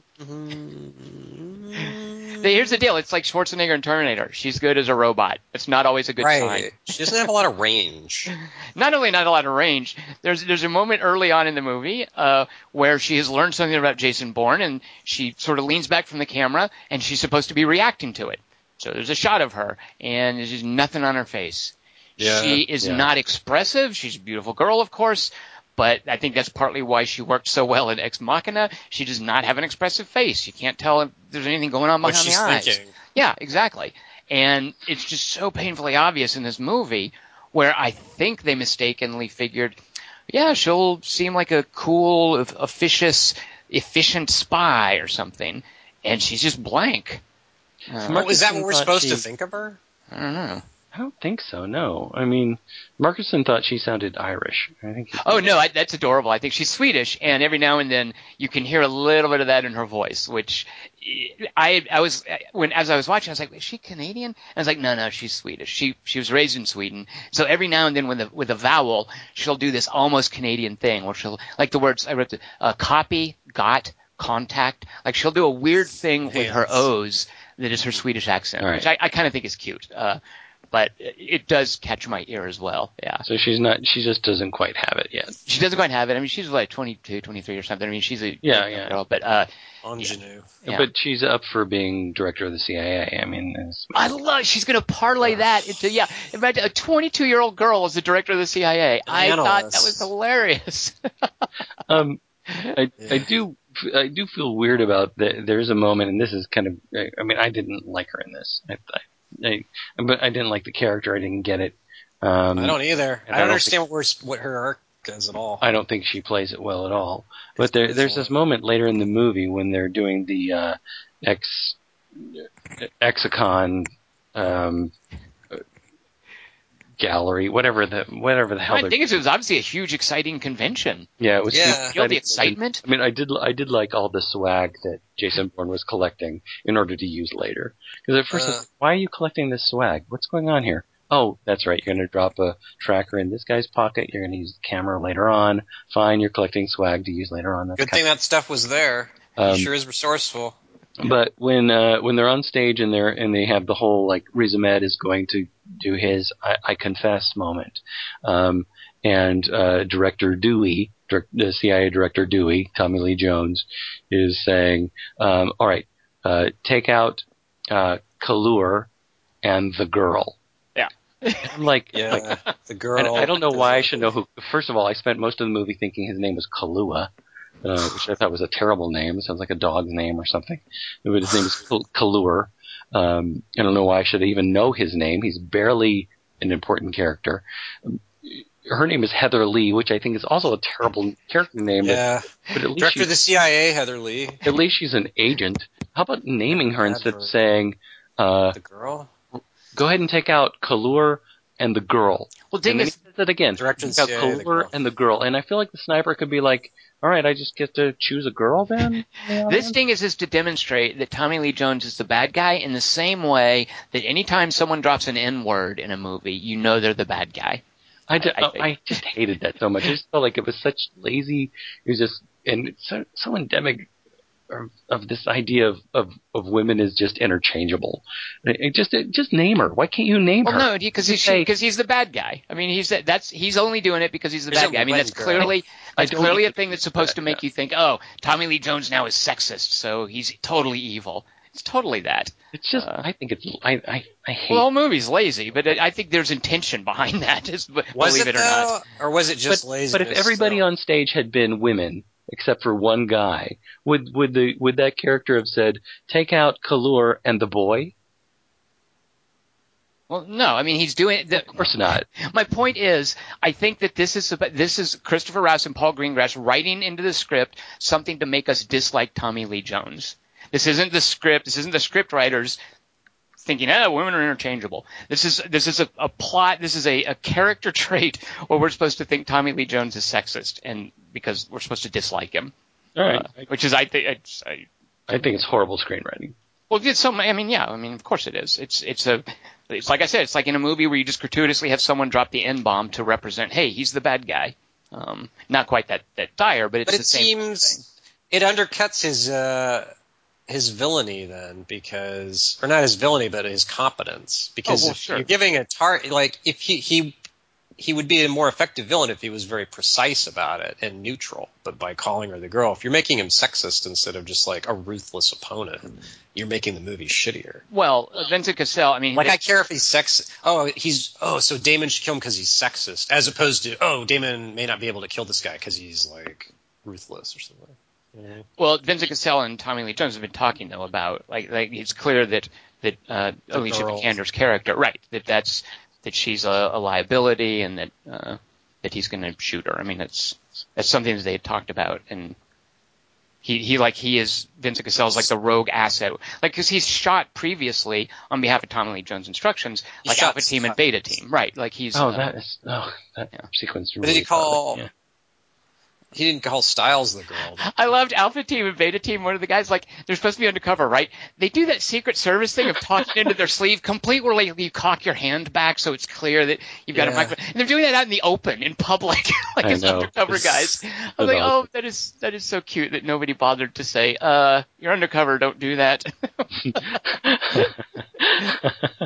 And there's no technology that could enable them. I mean, we can catch a camera photo of anybody on any part of the planet Earth, but we don't have technology enabling somebody just to talk without looking into their sleeve. The thing is, they even have a direct feed into the sniper scope on Vincent Cassel's sniper rifle. I love that. I love that so much. Yeah. Was Jack Ryan the movie where the girl's in the airport and she's going down some steps and she like basically like kills someone to like steal something so she can hack a computer, and like no one pays attention to her, and it's like super crowded stairs in an airport? It might be, but I'm not quite sure. You remember that? Okay. Unfortunately, my overs and unders are a little bit weirdly generic, so I'm not sure. Mine are redundant, redundant sequels are mine. Kelly, what did you do for your? What's your category? Don't give them to us just yet. I went with Ludlum and nothing. Before we do our overs and unders, do you guys have any frame of reference for like why it's such a shame that they would waste Riz Ahmed in a little part like this? Oh yeah, definitely. Kelly Wand, do you recognize him from much? The entrepreneur guy? Yeah. He looks familiar. Yeah. I know he's in a movie you really like that I know Dingus knows. Yeah. In a movie that was on my list of top 10 movies. He's someone's sidekick who's super likable, even though the main character isn't really likable. And he hires him for $30 a night. And he gets shot and... Dingus! Oh, sorry. What? High Rise? That's a huge spoiler. I'm going to bleep that out. You should. Neon Demon. Dingus, you can have this one because you were you liked the movie most of all. Nightcrawler. He's the sidekick in Nightcrawler. Oh, right. I also... Yeah. Dingus, I think you've seen Four Lions, right? Oh, yeah. I mean, that's where I think I first saw him, yeah. Because you have not seen, this predates Four Lions. He's in a great BBC series. Shut up. Well, you know what I was thinking? He's also in Rogue One. He's in Rogue One. He's like, this guy's career is going great. He's just killing it right now in an HBO series called The Night Of, and he's one of the leads in the new Star Wars spinoff, Rogue One. So, but there's a BBC zombie miniseries directed by a fellow named Yann Demange, who you guys know from a movie called 71. That was his first movie, and before that he directed this awesome zombie series called Dead Set, and Riz Ahmed is from that as well. He's the main character throughout that. What's the name of that director? It was Julian Assange? Yann Demange all right. is the director's name. He was a playwright who did Dead Set, and then the movie 71, he directed it. So, yeah, and I love that guy, and it's just a shame to see him just sort of... I mean, I guess it's cool that he's in a big summer, quote-unquote, blockbuster, but... A thankless role. No, I'm glad he's working. I mean, I, too, really loved him. I loved him in Nightcrawler. Yeah, and not just working, Dingus, but taking off. I mean, he's maybe like another Oscar Isaac sort of situation, I think. He's also... Oscar Isaac was in Bourne Legacy? No. Do you remember? I do, yes. Yeah, I remember him. He was the guy in the cabin. He's the guy in the cabin. Oh, yeah, right. When he's Jared Butler comes back. Yeah, he's really great. Yeah. And it's just a short... Full love. Yeah, you know what? Oh, never mind. So good in it, yeah. You're making me want that to be my over. Although I didn't... Well, it is, so, I mean, for whatever problems someone might have with Bourne Legacy, way better than this. Oh, right? Yeah, just watching the first... 30, 40 minutes of it. There's a lot I didn't like about it, but holy cats, at least Tony Gilroy has the presence of mind to add a bunch of energy and understand how to create characters that are invested in the story, because when we get into this story, I just don't feel like Bourne wants to be there. Mm-hmm. Yeah. Or that Matt Damon wants to be there. I'm so befuddled as to why the two of them would do this. I'm not sure. I remember. Was Matt Damon in this? I don't really remember him. Oh, he might not have been. It was probably Ben Affleck. Yeah, I don't remember who was playing Bourne in this one. It didn't really register for me. That's a good point, Tom. Yeah. He said he had, like, the reason they didn't do a fourth one sooner was like, yeah, it's getting kind of tired. Like, we've done it all. Like, it'd have to be a really good script to justify a fourth one. But I don't even think you could do that. Can I ask you guys a question? What is your favorite computer moment from this movie? Oh, there's so many. I mean, the enhance is tough to beat. Although that may not be a computer. That could technically be a technician doing that. There's so many great computer moments. I'd have a hard time picking, I guess. Kelly Wand, does one come to mind? Yeah. Just like every time you see Tommy Lee Jones look at the screen, like when they've cut to something like in like one of the the riot or something, and then it cuts to Tommy Lee Jones looking at the screen where it's the squares, but his reaction is like, "Fuck, that was a good punch." Like they're all watching it. I thought of my favorite. My favorite is when Matt Damon he's on a train or something. He's got his iPhone out because that's a computer, and he's called up Alicia Vikander's like CIA yearbook photo, and her little quote underneath it is, "I'm joining the CIA because I think I can make a difference." Oh, God. I guess on the internet somewhere, and that's when he does research on Heather Lee, CIA.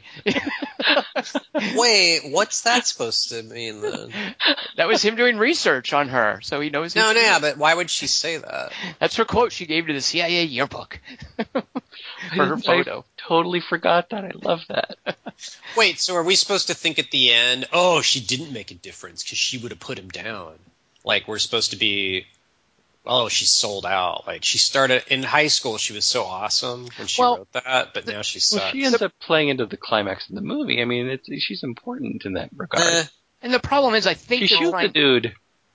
Go ahead, Tom. I think they're trying to do a thing like they did with Joan Allen, where she wanted to do her job, but she almost had this, I mean, and not just maternal because she was a woman, but she had this sort of regard for him. She cared about him, but she was still doing her job in the CIA. By the way, what did happen to Joan Allen?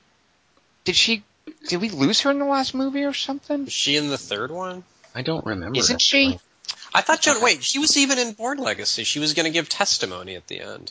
And there's just no mention of her or anything here. And No. So I think that's what was going on with Alicia Vikander. We're supposed to think, she kind of likes him, she respects him, but she's going to do her job still. I think they're trying to do some kind of character like that. I don't know. Wait, so why didn't that guy kill him before? The guy who was watching him all that time. Vincent Cassell? Yeah. What were they waiting on? What do you mean before? Right, because his whole thing was he got watching tortured. him. Yeah. I think he was trying to, wasn't he? He could have killed him a million. When he was watching him, when? In the boxing match, because he gets in the van and drives away. Are you sure he was there? Because I didn't. Yeah, because Bourne sees him later. Bourne flashes back to him getting in the van. Goes, oh yeah, that's that guy. No, he's no. That's my dad's his dad blows up. The scene from his dad. Yeah, he saw him get in a car when his father was assassinated. All right. Because so Kelly, why don't you look straight? So there's a blurry guy. There's a blurry guy. There's a blurry guy, and he finally comes into focus. The first time he sees Vincent Cassell, then, and this is what I was getting at before, is when he's walking towards them in the Greek riot, isn't it? So why would he know who? Because you just instantly... Right, exactly. There's no reason for him to suspect a very European-looking fellow with a scowl on his face in the middle of a riot. But it's instinct, because he knew him from his father's death, but he doesn't know that he knew him. The memory hadn't quite been unlocked yet. Right. Why would you use the same guy, then? That seems dumb. Does either of you watch The Night of? You guys don't, right? You can't be bothered. Everyone was telling me to. Another guy from The Night of is wasted. Malcolm Smith, the guy who's going to drop off of the roof. That guy's amazing as a homicide detective in The Night of. Really? I love that guy. So it was awesome seeing two people from that series here, but they both got wasted. Nothing was done with them. That's the theme of the movie. Let's waste people from Night of. Yeah, exactly. So anyway, was the dad in it? The dad? No, the dad is the grandfather from Guardians of the Galaxy. Oh, no, right. Bill, and he's in United Night. He's the only famous Greg Henry. Greg Henry, right. The only famous guy in United 93, I seem to recall. Yeah. Is he in the other Bourne movies? I don't think so. No, I think suddenly... this is new. Hey, your dad's here. Yeah. That's so dumb. Well, it does make me wonder. I mean, whatever reason Paul Greengrass cast him in United 93. Like, did they know each other? Like, because United 93 isn't a lot of, like, you don't generally know the actors in that. And Clark Gregg is a well-known, Clark Henry's a well-known character. Greg Henry? Greg Henry. Okay, because Clark Gregg is Agent Coulson. Breaking Bad. Oh, right. Isn't he? Yes. So anyway, my favorite computer moment is when when Heather Lee says, "There's a phone in the room. We can use that to delete all the files." Delete files with a phone. I love that. Yeah. But first thing is she has to break through the 3 firewalls between the phone.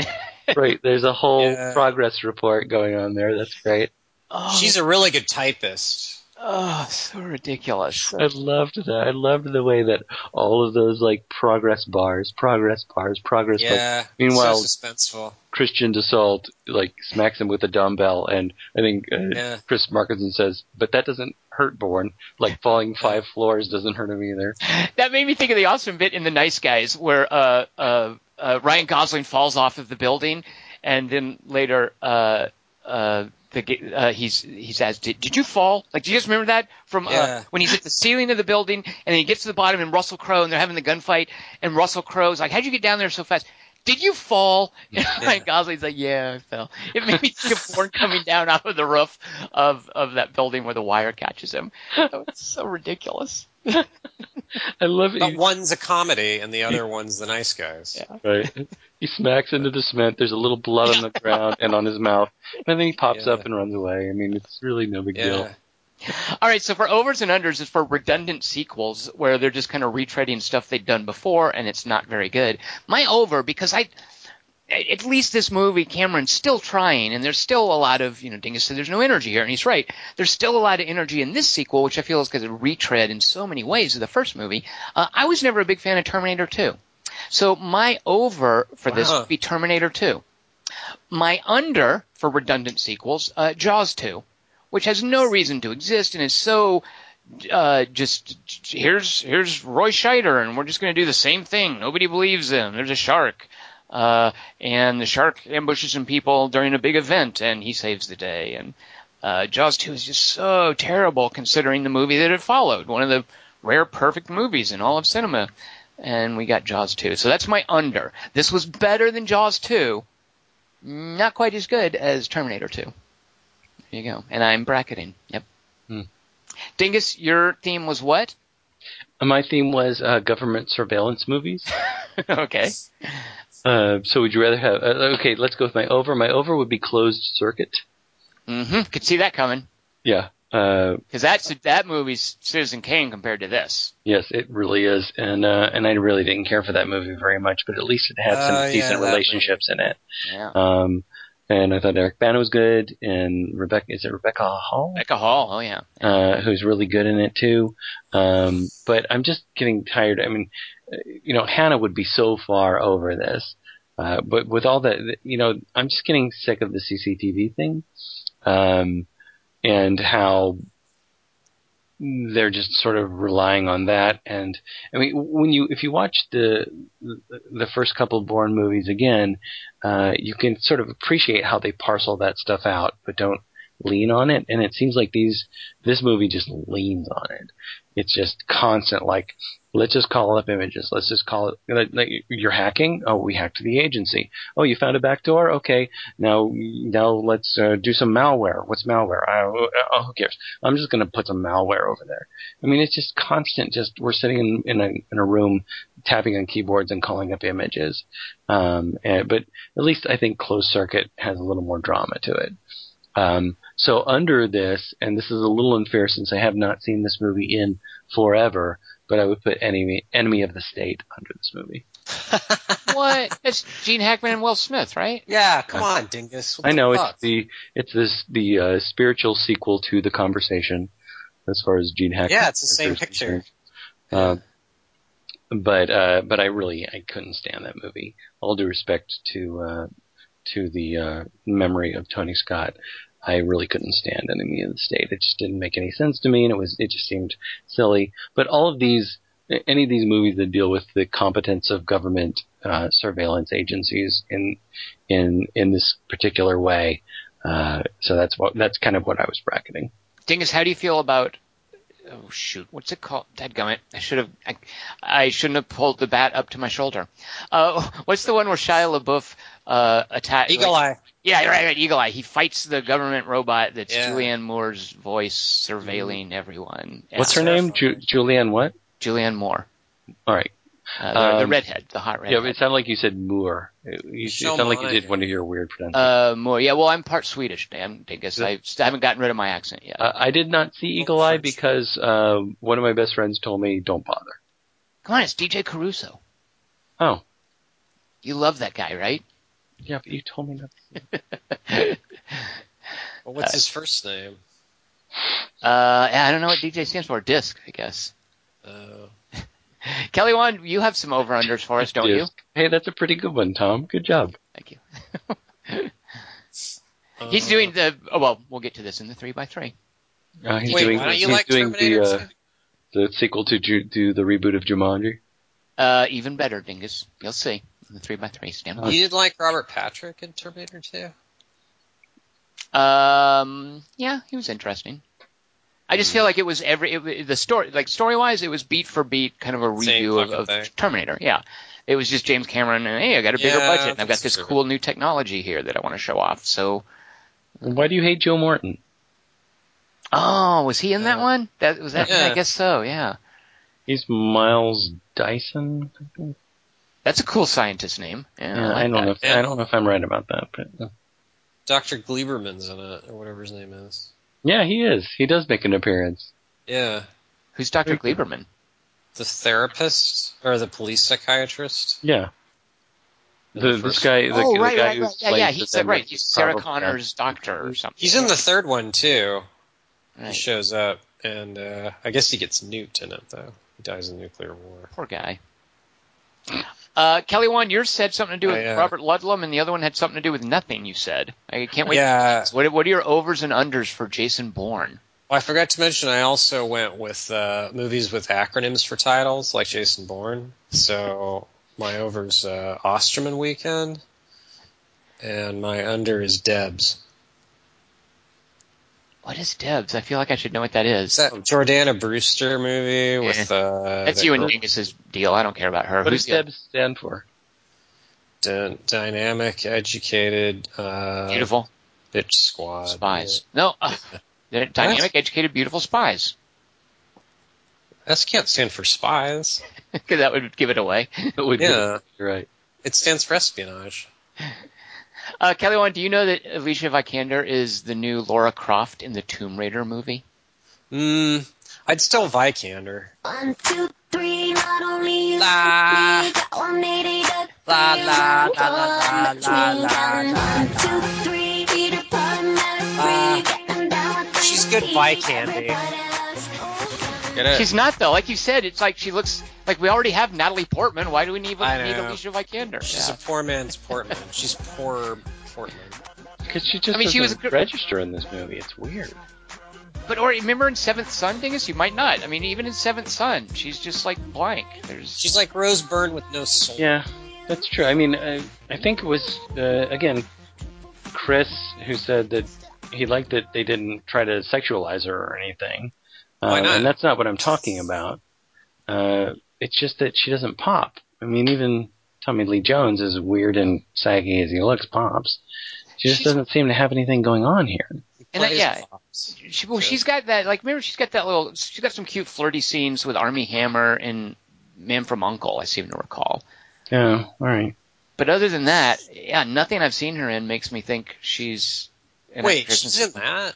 Because she's alright in that movie.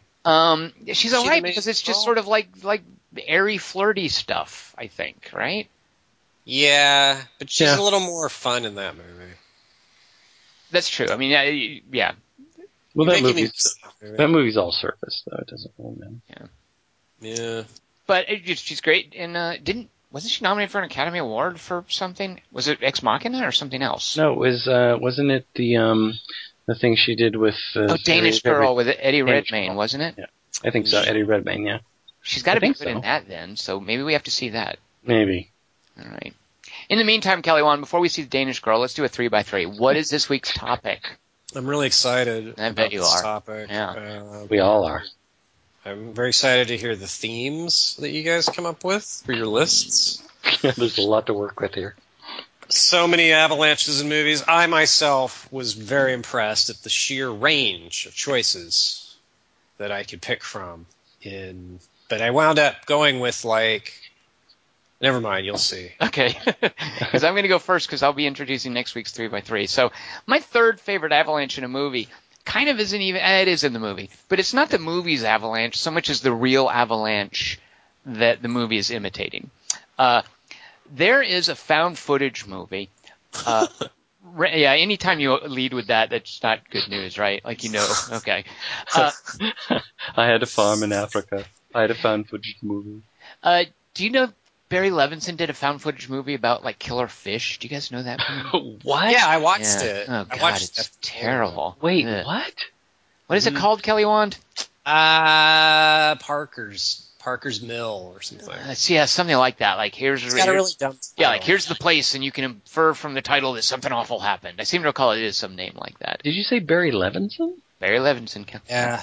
Kelly Wand and I It's both really saw it. It's great. a found footage horror movie. There's like chemically mutant fish attack people or something like that. Yeah. Or they make you sick though. Right. But isn't there also like the And fish? they eat you. Yeah, there's like a fish bites someone or something. I don't know. Wait, I forget now. It's called The Bay. The Bay, very good, Kelly Wand. Right. Oh, I remember you guys talking about this. The Bay, yeah. Well, this isn't the one I'm talking about. Sorry, this is another one where Rennie Harlin, his latest movie is a found footage movie. And I was just thinking of directors who should know better. Bobcat Goldthwait, isn't his Bigfoot movie found footage? Yeah, what is it with these people? Yeah. What is it with these quality directors doing found What was footage that movies? Bigfoot movie? Because I remember you showing me a scene from it, and what I identified was, hey, that's a craft beer in the background. Yeah, Willow Creek is the name of that. All right. Yeah. So Rennie Harlin's found footage movie is called Devil's Pass.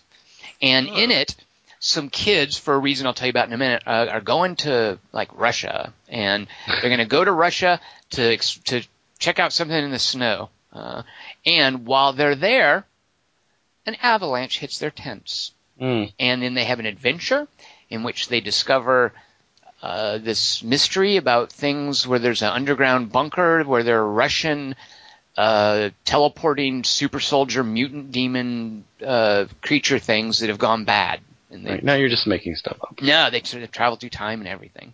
And this is the movie Devil's Pass's explanation for an avalanche that occurred at a place called Dyatlov Pass in the Ural Mountains, which is a real event.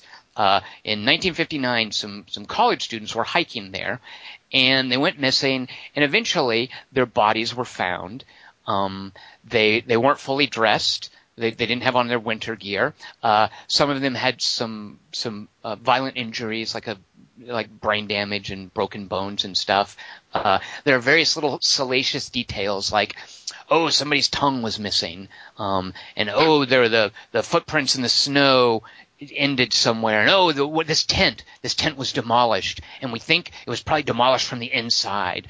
So there's all these little sketchy details that have led to people thinking that these 8, 9, however many kids that died at Dyatlov Pass, that something sinister and mysterious happened. When in fact no such thing happened. This is just a factor of the Soviet Union investigating a crime in the remote wilderness in 1960 is not going to be as efficient and forthcoming as another criminal investigation might be. And the way information is suppressed or passed on, all this is just a big mess since then. So there are little holes in the account where what obviously happened was these kids were out camping and an avalanche killed them in the middle of the night while they're in their tents and they're not dressed and they're sleeping. And their bodies were under snow and eventually thawed out and were found this way. And if you look at the evidence of what happened, if you just read about Dyatlov Pass, obviously people just died in an avalanche. But for whatever reason, it's this Bermuda Triangle-like mystery that people have speculated about. And so Rennie Harlin decides to make a whole found footage horror movie called Devil's Pass, where the avalanche is there, but the real culprit are these teleporting, time-traveling super soldier, monster, mutant, Russian soldier things. So that's my favorite. My favorite avalanche isn't the one in the movie; it's the one that actually happened to Kelly Wand. So I don't know if I'm going to get in trouble with that. No, it's fine. Okay. I was barely paying attention. That brings us to your third favorite avalanche in a movie. Mine actually didn't happen in the movie either. What?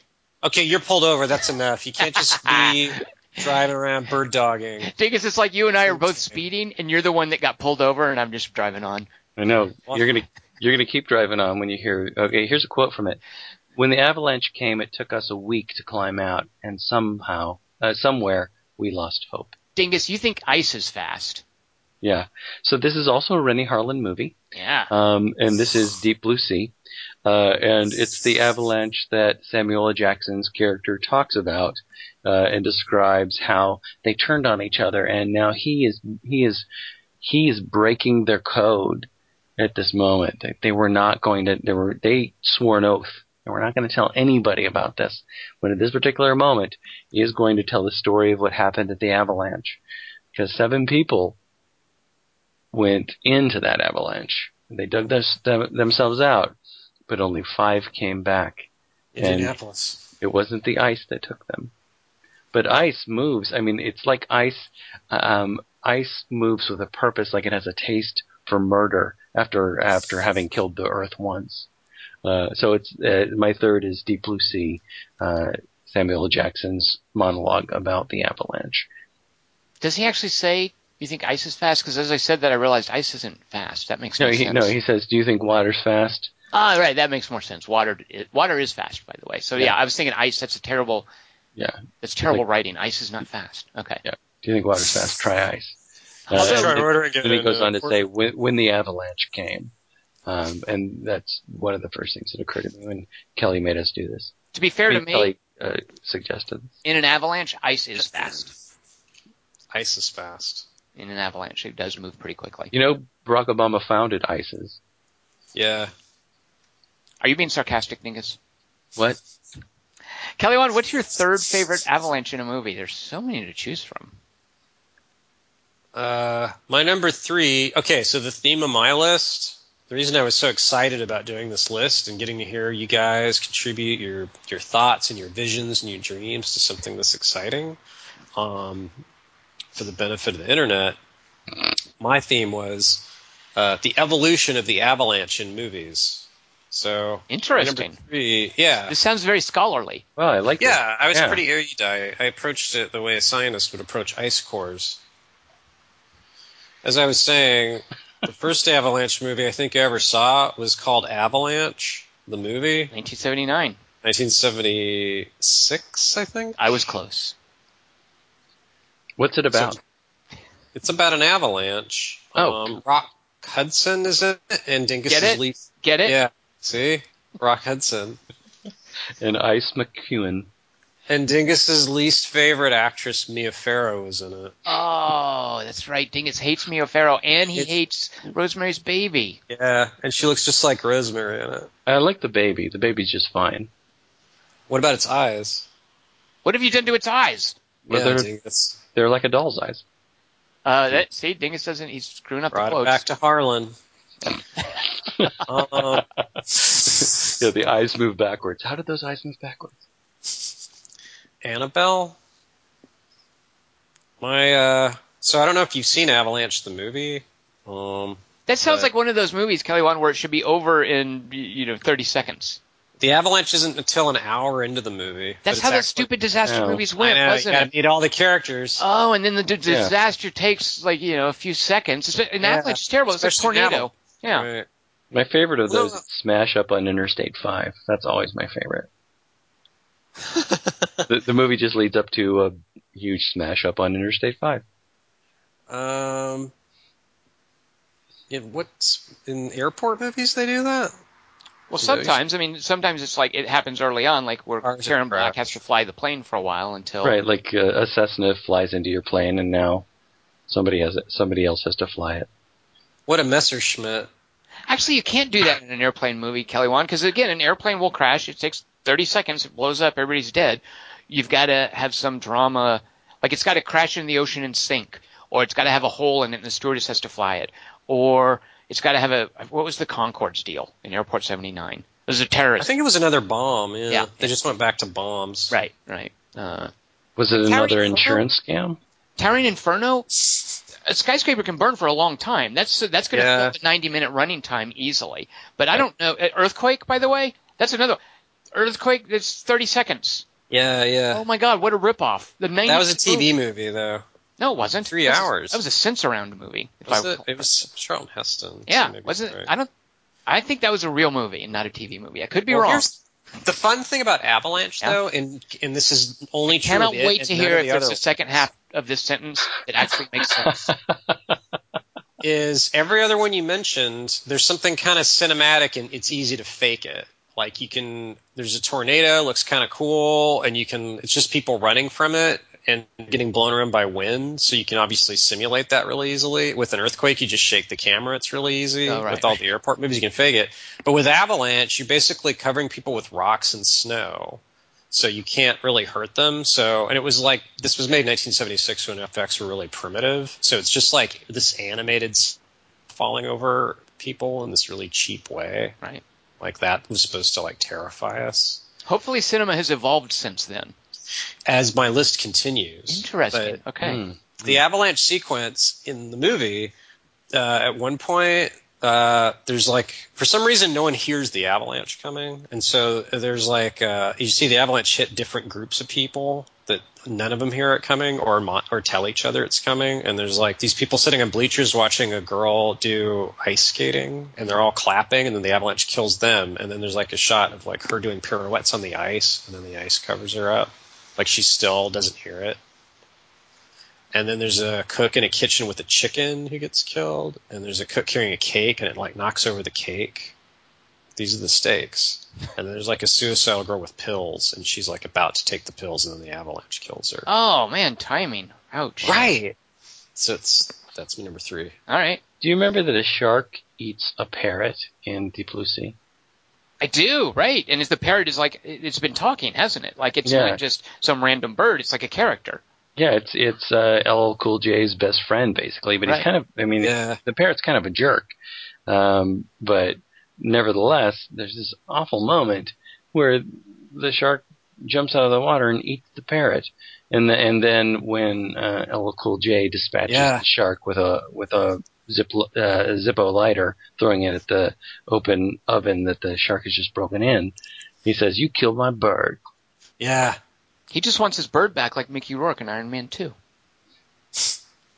That's a good point, actually. You really shouldn't kill animals in movies. That's just rude. I mean, sharks aren't animals. Like birds. Animals that have fur or feathers on them. That could be domesticated. You shouldn't kill those in movies. But sharks are okay. Sharks are okay. Tom just declared that sharks aren't animals. Right, sharks aren't animals. Oh, I see. Okay. There is a famous website that was reviewing a video game once, and the review asserted that squids are not animals. I loved that bit. What are they then? They're not animals. I don't know. Fish. They're Cthulhu's. Yeah, exactly. They're part Cthulhu. They're unnatural. Kelly Wan, the one thing I'm going to take with me forever about this stupid Joe Hill book called The Fireman that you made me read is that the cat dies. What? Tom. What? Dingus hasn't read it yet. Dingus isn't going to read it, and the cat doesn't even show up till the end of the book, and that just shows what an idiot Joe Hill is. He's like, I'm going to add a cat to this story. And he's like, oh yeah, I guess I'll kill it to make people hate the villain. Yeah. No, he's doing like a sexism thing like Tommy Lee Jones. So stupid. It's like the girl. No, he has a line. He has a little line for it. Remember? For the cat? No, well, the villain says the line that you're talking about. I don't remember. I just remember the cat died, and I'm very I think happy you should with read that. it again and maybe pay more attention to Okay. what's going on. Is the line meow? Yeah, my cat didn't like it either. My second favorite avalanche in a movie is, of course, and this goes without saying, I think the number 2 and the number 1, there's no one's going to dispute these, and I think we're all going to have the same pick. My number 2 avalanche is from Triple X, where that's Vin my Diesel, number 1. Of course it is. Well, you've obviously just switched places, the 1s and 2s that Dingus and I will have. Well, that's the best evolution of an avalanche visually. You Triple might be going X. a little bit backwards. We'll see. I don't even know what you're talking about. The Well, Dingus, Vin Diesel movie? Vin Diesel, how can you not know this? He's the extreme James Bond. Yeah, he's out snowboards an avalanche, and bad guys chase him on snow. Sleds. What are they? Snowcats. Bobsleds. Bobsleds. Yeah, that's what you call them. I was going to say jet ski. They're like He jet. starts the avalanche though too. They're like jet. They go on jet- bobsleds? You can't even steer those things. No, like jet skis for snow. Those things. At least it's not luges. Not a luge. No. And then a bunch of bad guys on those things. They're not bobsleds. What are they called? I don't They're live called in snowmobiles. snowmobile. Thank you, Dingus. I don't live in like. calling them bobsleds. We live in Southern California. We don't know. You call them bobsleds. They're But you went don't to imagine a Sundance. bunch of guys chasing somebody on a bobsled or a toboggan or a luge. they're motorized Talking about toboggans. snowmobiles. Oh, you guys.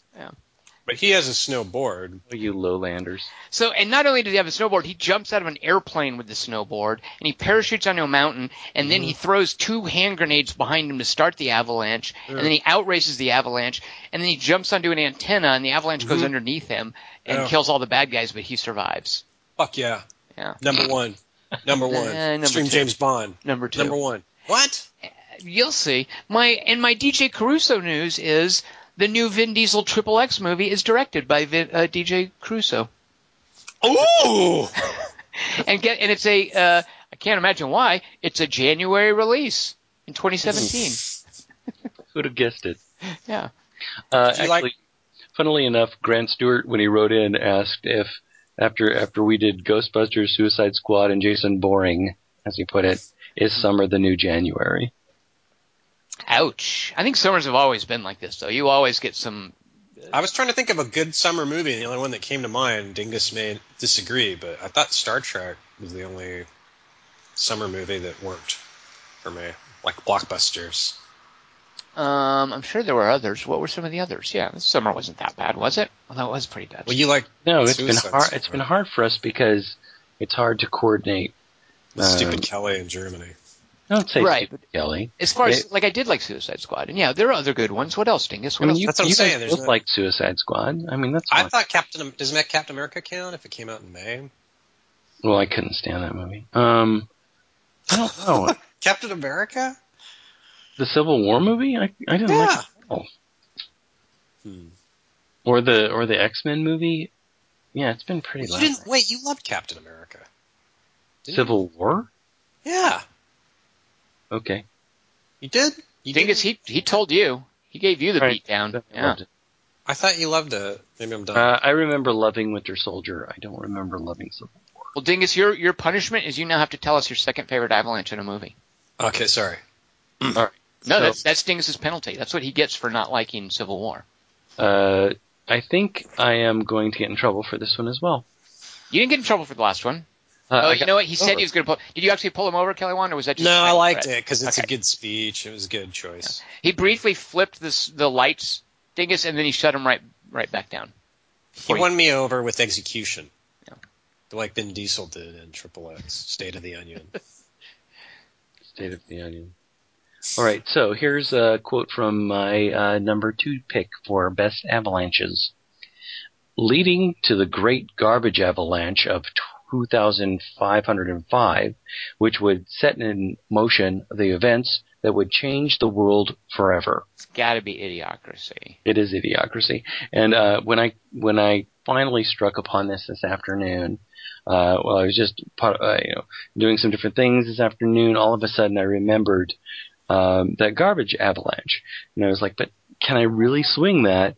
And then I watched that whole opening part of Idiocracy, and indeed, it's described as the Garbage Avalanche. The word avalanche is actually used. I couldn't believe it. I was so excited. I was so happy because that sets in motion the rest of the movie. I mean, it's the reason. I let you off with a warning, and this is the thanks I get. Sorry, the Garbage Avalanche. I know it's not snow. I know it's not ice. But I just love the way all of that is built up and structured, and even the way that it's CG filmed. That whole idea of they built these mountains of trash with no idea what they were going to do about it, and then like one can drops on one part of it, and the whole thing causes a garbage avalanche, which runs down through the canyons of the city, and then the freezer casket of Luke Wilson pops into the room of Dax Shepard. And is that his name, Dax Shepard? Right? It is, yeah. If you would see the movie Hit and Run, you might know that. I might know that, but I don't care for Kristen Bell. And it pops into his room, and oh man, that movie, it's again one of those movies that's so hard to turn off because Luke Wilson is just so winning in it.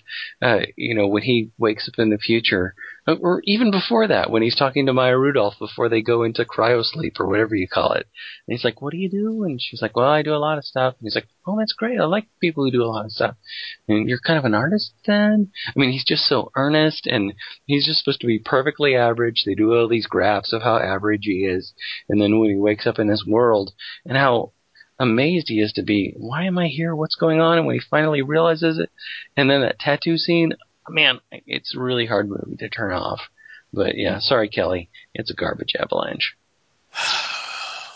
Sorry, Kelly. Dingus, how do you feel about hot cars. Do you like hot cars that are like super hot and cool? Because even if you don't like Kristen Bell, that's a reason to see Hit and Run. I love Kristen Bell. I was just messing with you. Oh, why do you love Kristen Bell? From what? Veronica Mars? Hello? Ew. Ew. It's like TV. No, I just Wait, think I think she's super smart and charming. From TV though? Yeah. Okay. No, I don't know what else I've seen her in. I can't recite her credits off of the top of my head. Well, she's good in Hit and Run. If you really liked her, how do you feel about Bradley Cooper with cornrows for hair? I don't care for sounds like Spring Breakers. It is. It's Bradley Cooper's Spring Breakers. Yeah. How do you feel about a gay Tom Arnold? All these things, Dingus, you can have if you would just see Hit and Run already. All these things you can have. I feel like I'm being tempted by Satan right now. Just give it a shot. Just try it, Dingus. Just watch the first, just watch the first 90 minutes, and if you don't like it, you can turn it off. All right. This is how Tom talked you into the leg condom. What? Nothing. What? Wait, what? I didn't say anything. Well, Kelly Wand, so Avalanches in '76 didn't really look good. What happened next in the history of cinema? Okay, I'll do a quote. Ring, ring. Carruthers here. I'm leaving the Stapler location. I'll be at my piano number in half an hour. If you need me earlier, call me on my jock strap, but please just ring once. Sounds like a Get Smart thing or something. Yeah, it's the nude bomb from 1979. There's like an avalanche they set off, and then like his shoe phone rings after the avalanche.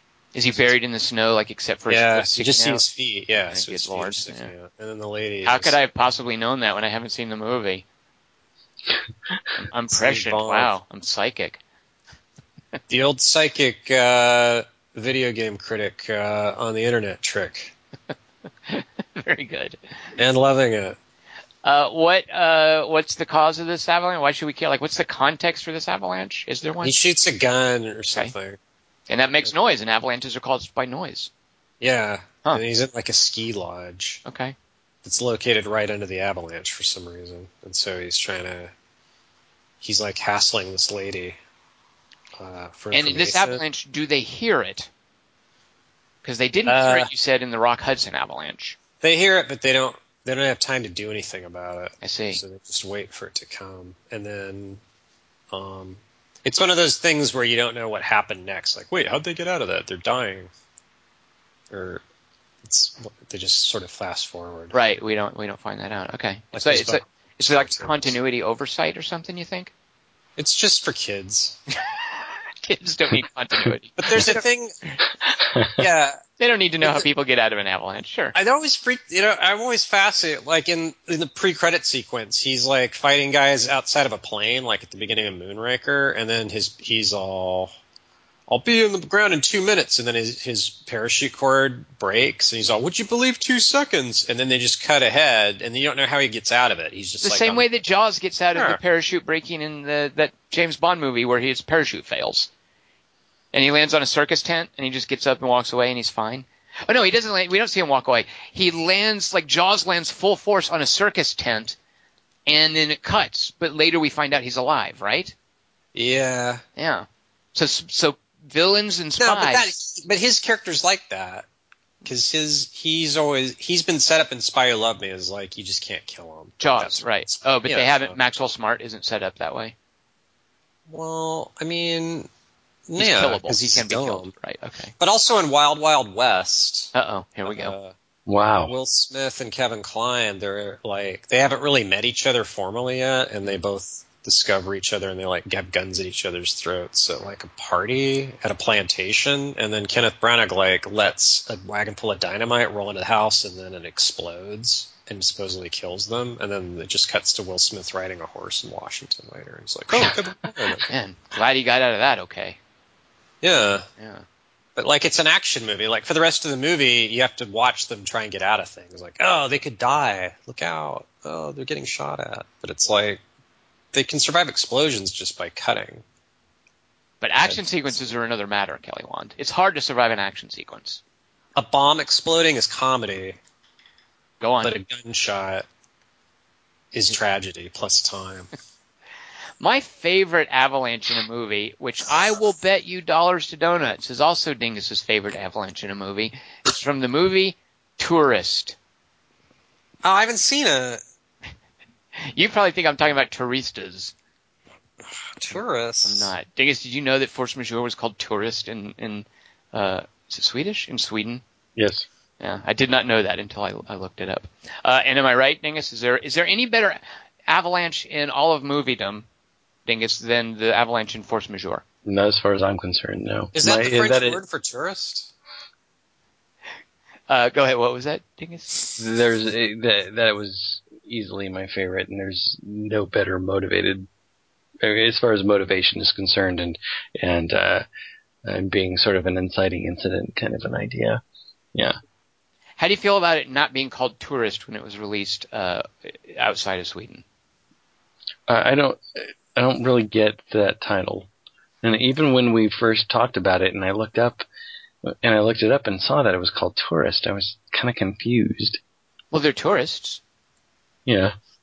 I mean, you don't get that title, or you don't get Force Majeure as a title? I like Force Majeure as a title. Right. But that's Didn't they change it to Tour Die Repeat after that?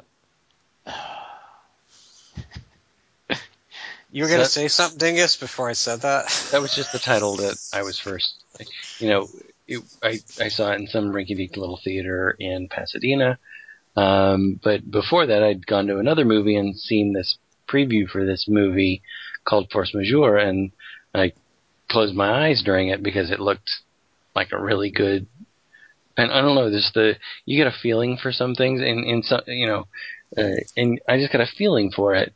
And we went to see it, and I was really taken by it. But I really like the title Force Majeure. I don't get Tourist. I don't understand that. Well, tourist is just like the basic. Hey, they're they're in the Alps. They're tourists visiting the Alps. Yeah, I know. I mean, it's just an unimaginative. But force majeure, like the more you think about it, like it being a term for an act of God that the insurance company doesn't have to pay for, right. Or like on one sense it means, hey, you're absolved of responsibility for this. In the other sense it means, you can't do anything about this. It's out of your control. Like there's a couple of different implications of that term that apply in the movie. But somebody's going to have to pay is also the idea. I mean, if the insurance company isn't, then somebody's going to have to pay. So Kelly, I do like those different implications. Yeah.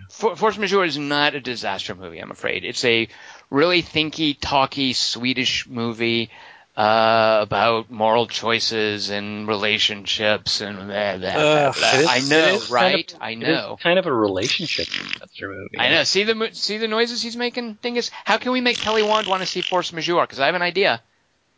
Or does it involve Game of Thrones? It does. I tried this before, and I bet he's forgotten. So far, I would say I'd keep my eyes open for the preview, but then shut them for the movie. Boy, Kelly, I think this movie would be right up your alley. I honestly do. I can't imagine you. Well, I don't know. It's just relationships. It's got such great tone. It's got such great humor, black humor in it, and so many weird parts that I think that Kelly would groove on it if he could watch it and read the text, and I think he does. I think he does read things. Kelly, how do you feel about a movie called Meek's Cutoff? Well, I like most. Speaking of cutoff, wow, yeah, nicely done. That was amazing. I don't know if that was the joke or the internet, but it worked either way. Yeah, that was by design. All right, so Dingus, anything else to say about Force Majeure?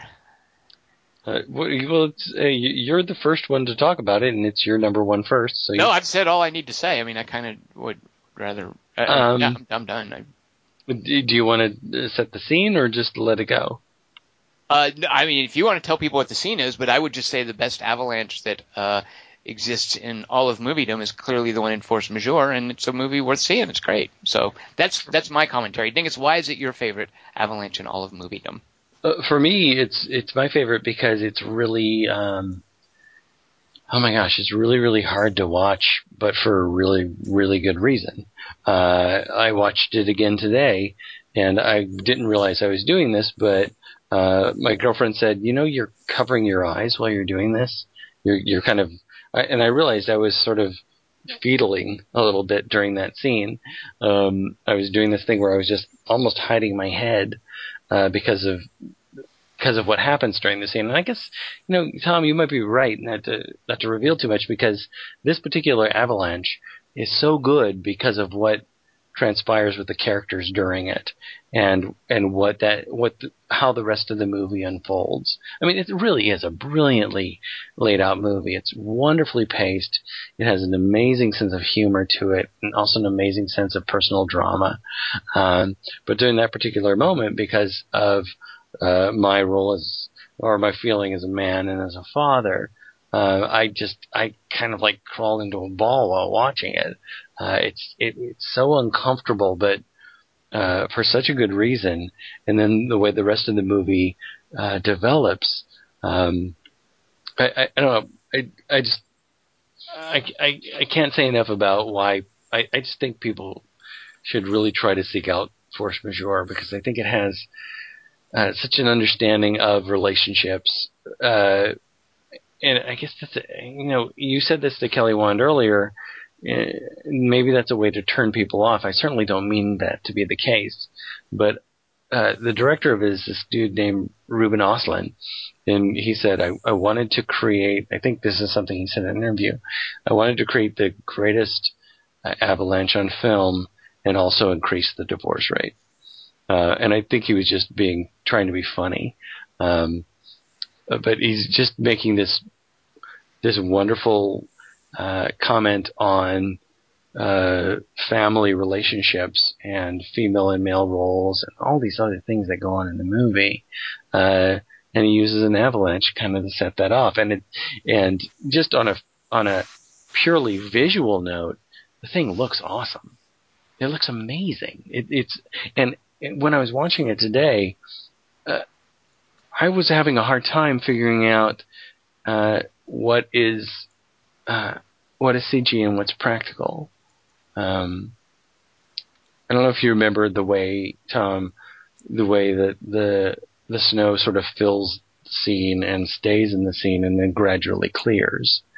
But I wonder how they filmed that and how much of it is real and how much of it is digital. Yeah, I don't know. Kelly, what if I told you there's a really hot Swedish chick in it? Which one? Just any of them. All right. Her name is There's Violet. only one?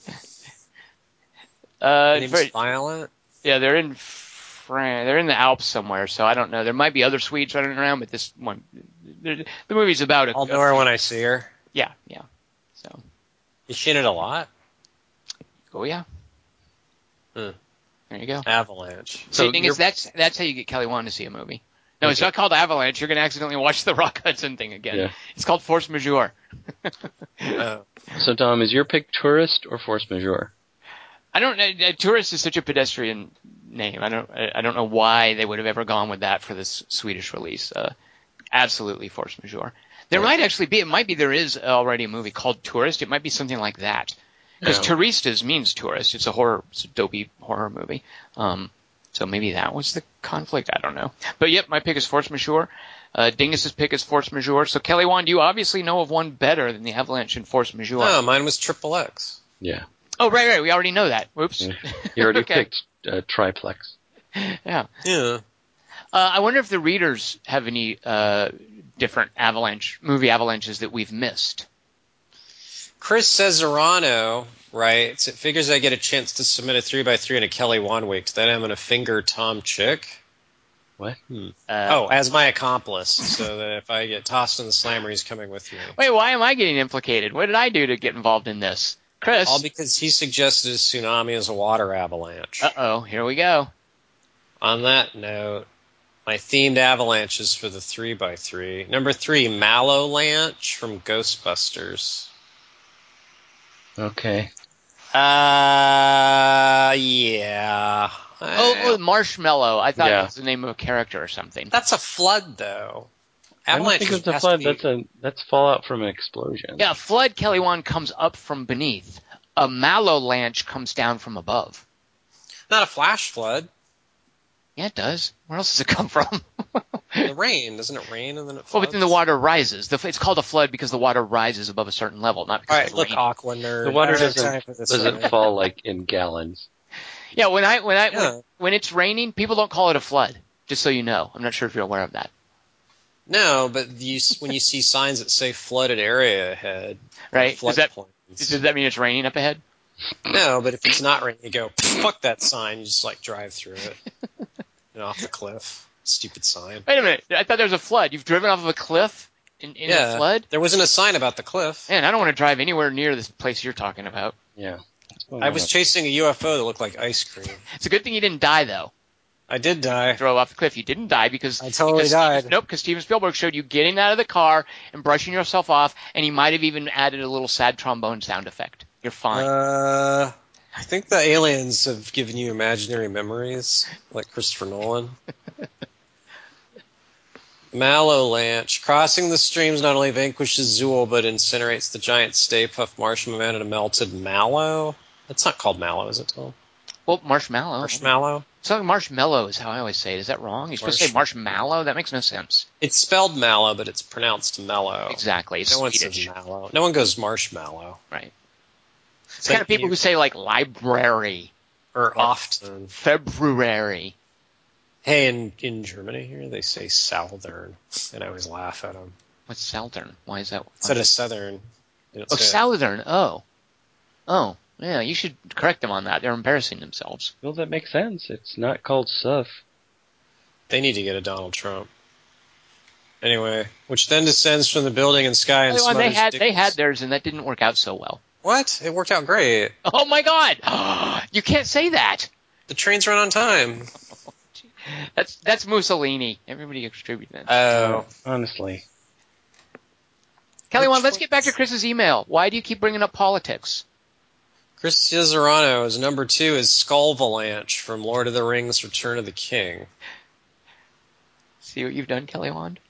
In a brilliant foreshadowing of Peter Jackson's B-movie schlock capabilities and how he later applied them to desecrating The Hobbit, Aragorn, Gimli, and Aragorn are nearly buried in an avalanche of skulls just before the cursed and undead army agree to fight for them. I call it the Skullvalanche. I totally don't remember that. Do you? The Skullvalanche? Or is that in the extended edition? Does he say this is foreshadowing for earlier movies? Yeah. That's not what foreshadowing is. It is if you travel through time. Okay, fair enough. Number 1, Tankalanche from Indiana Jones and the Last Crusade. Alright. Just things falling off of... This is a farce. I prefer the Tankalanche from A-Team. Yeah, I'm with you. This was a farce-alanche. That's right. That's what we think of your email, Chris. But we do appreciate you writing in. We enjoy farce-alanches as much as regular emails. Definitely, yeah. In closing, Your Honor, rocks fall, everyone dies, and I will escape your corrupt justice system by breaking these walls down with an avalanche. Thank you. Grant Stewart writes, unusually, I instantly knew the 3 best avalanches in movies as soon as the topic was announced. They're as follows. Number 3, The Revenant. As DiCaprio dismounts his horse to go and find rogue Tom Hardy, an avalanche tumbles down the mountain in the background. I guess it must have been detonated deliberately, but it plays like an original version of the clap of thunder and lightning before a big showdown. Oh, man, I wonder if I changed my last one. Yeah. Man, I'm taking out that stupid Rennie Harlan found footage movie. I'm plugging in The Revenant. that's a good one. It's a great one. That's also the best. Revenant, yeah. It's the best meteorite, too. In The Revenant. Yeah. I thought he meant the horse-alanche when DiCaprio is the avalanche. And he goes over. So does that mean that there's a Tauntaun-alanche in Empire Strikes Back? Or is that a Luke-alanche? Oh, no, a Han-alanche. There was an asteroid lanche above Hoth, which no one was hiding in. See what you've done, Kelly Wand? This is all your fault. All of it. Well, yeah. Number 2, Dead Snow. Yeah. That's my review of Dead Snow, too. Upon being pursued by a Nazi zombie, a forgettable girl finds herself trapped on a shelf of ice at the top of a cliff. Wait a minute. Just the fact that he's called her a forgettable girl. Yeah, you know what? Okay, I'm on board with this one, Grant Stewart. Forgirlable.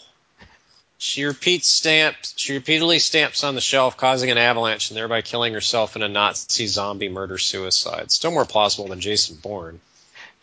Ooh. Yeah. I think Bourne needed snow more. I thought he was talking about the end scene, because all I remember about Dead Snow is the end scene. Dead Snow is a big old tease up until this really cool scene at the end where things are buried in the snow. But I guess that wasn't an avalanche. Isn't there an outhouse stuff? There is, yes. Yeah, that's Yep. one of, I think, the first kills in Dead Snow. Yeah. Yep. I think it jumped the shark after that. Well, and it continued. There's a sequel to Dead Snow, which... Yeah, you told me not to see it. Oh, it's terrible. Yeah, you said it like that, too. So I was like, eh. Number 1, although I still want to see the Josh Holloway haunted puppet movie. What's the haunted puppet movie? Or Evil Kid movie. Oh, yeah, no, that's like the kidnapping a Red Chief thing. Yeah. Ransoming of Red Chief, yeah. Because he tricks the kid by shooting the wrong part of his head. Did I tell you that? You said that the kid tries to make him shoot himself, but he's all, oh, he didn't tell me to shoot myself here. Wow. Number 1, Triple X. Vin Diesel's atop a mountain when he casually tosses a couple grenades over his shoulders to start an avalanche that targets bad guys. He then snowboards down the mountain on the cusp of the avalanche. That actually was his choice to make. Keep up the good work, Grant. Arthur Giovannigelli writes, Number 3, The World Is Not Enough? I wondered about that. Doesn't James Bond outrun an avalanche at some point? Because when I was thinking of Triple X, that's originally what I had in mind. In Spy Love Me, there's skis, but there's no avalanche. He just jumps off a cliff and then he has a parachute.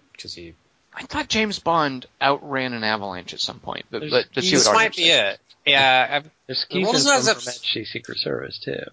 Right, James Bond right. loves skiing. He's an Yes. accomplished skier, and he does it a lot, apparently. Yeah, he's an awesome skier. I wonder, does he ever ice skate? Like, do you ever see James Bond, like, doing ice skating?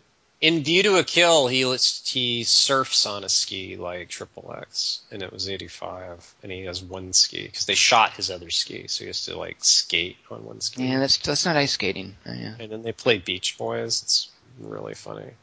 Number 3, The World Is Not Enough. After some airborne snowmobiles crash, an avalanche is triggered. Fortunately, Bond is prepared. He was given an inflatable device that makes a protective ball around him, and Sophie Marceau.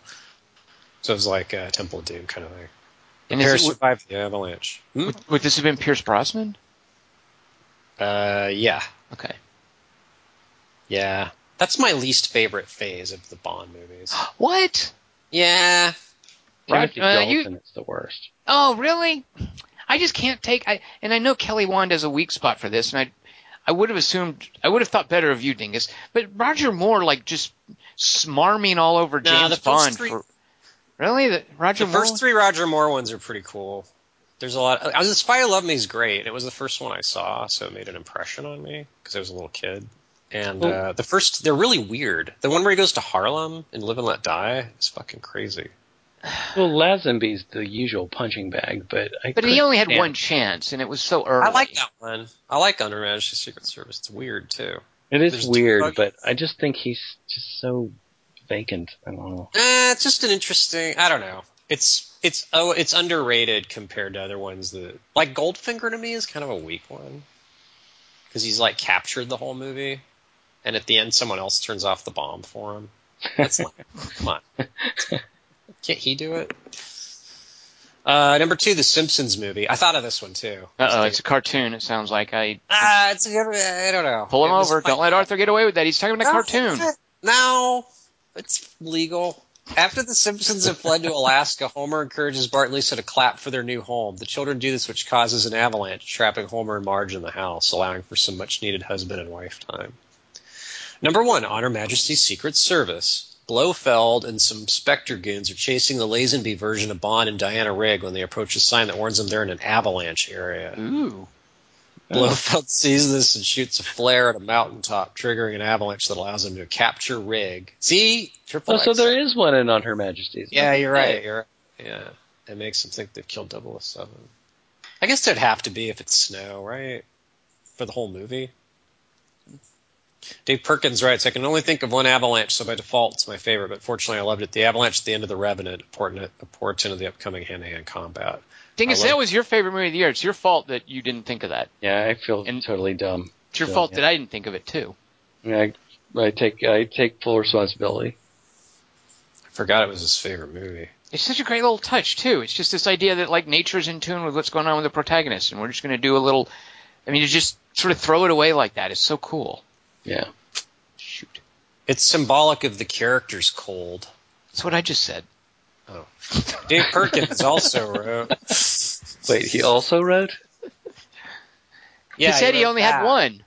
All right. Then he wrote, Michelle thought of the food avalanche in Cloudy with a Chance of Meatballs, from which the policeman and his family flee, carrying a grilled cheese sandwich sailboat. We watched it on YouTube, and it's a hell of an avalanche, so she submits it as her favorite.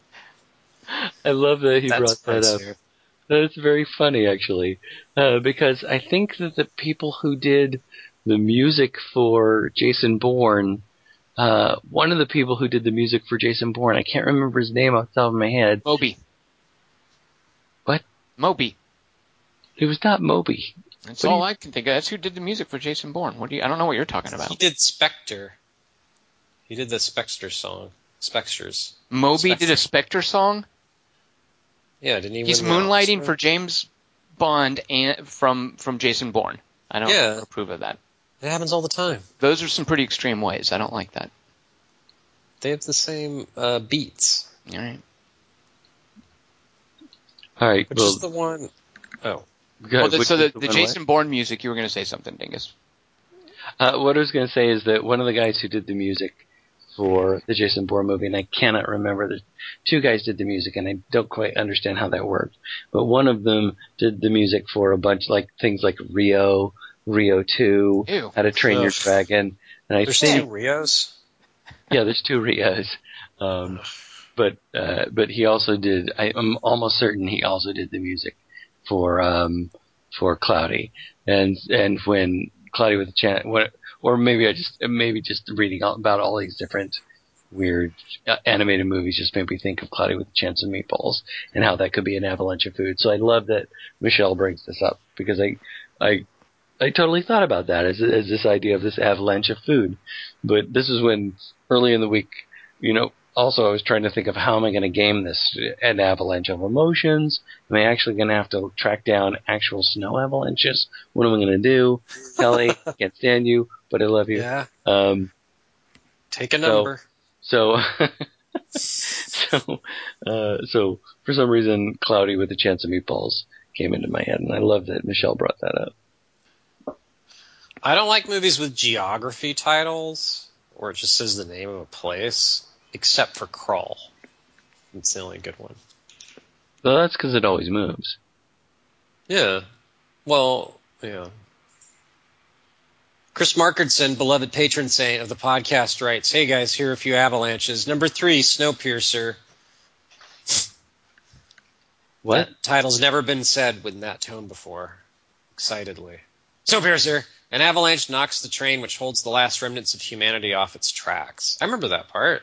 Don't you? I didn't get to see Snowpiercer, unfortunately. Oh. So it's probably harder to remember that part. Yeah, it is really hard to remember it without having seen it. Wait, try harder. My head's gonna explode. Don't make That's my how head that explode. line was supposed to be said. Did you like Snowpiercer? It's got a lot of issues, and it jumps the shark, and I don't understand why that character would be repulsed by bugs if he's already a cannibal. They have bugs on the train? Yeah, they eat bugs. And he's like, oh my god! It's like, he acts like it's the biggest fucking revelation. But it's like, he's already done worse. So it seems weird that he go, oh, bugs, fuck. What a terrible dystopia I live on. Number 2, Fellowship of the Ring. Saruman's meddling brings down an avalanche upon the Fellowship as they attempt to cross Caradhras, forcing the Fellowship to go through Khazad-dûm. I was wondering if there's an avalanche there. Yeah, they just kind of avoid it. Well, they have to go through Khazad-dûm as Moria, right? They have to take a different route. Yeah. Stupid Saruman. Gandalf wouldn't have turned to Gandalf the White if Saruman hadn't done that, though, right? Yeah. So thanks, Saruman. Good work, Saruman. Idiot. Number 1.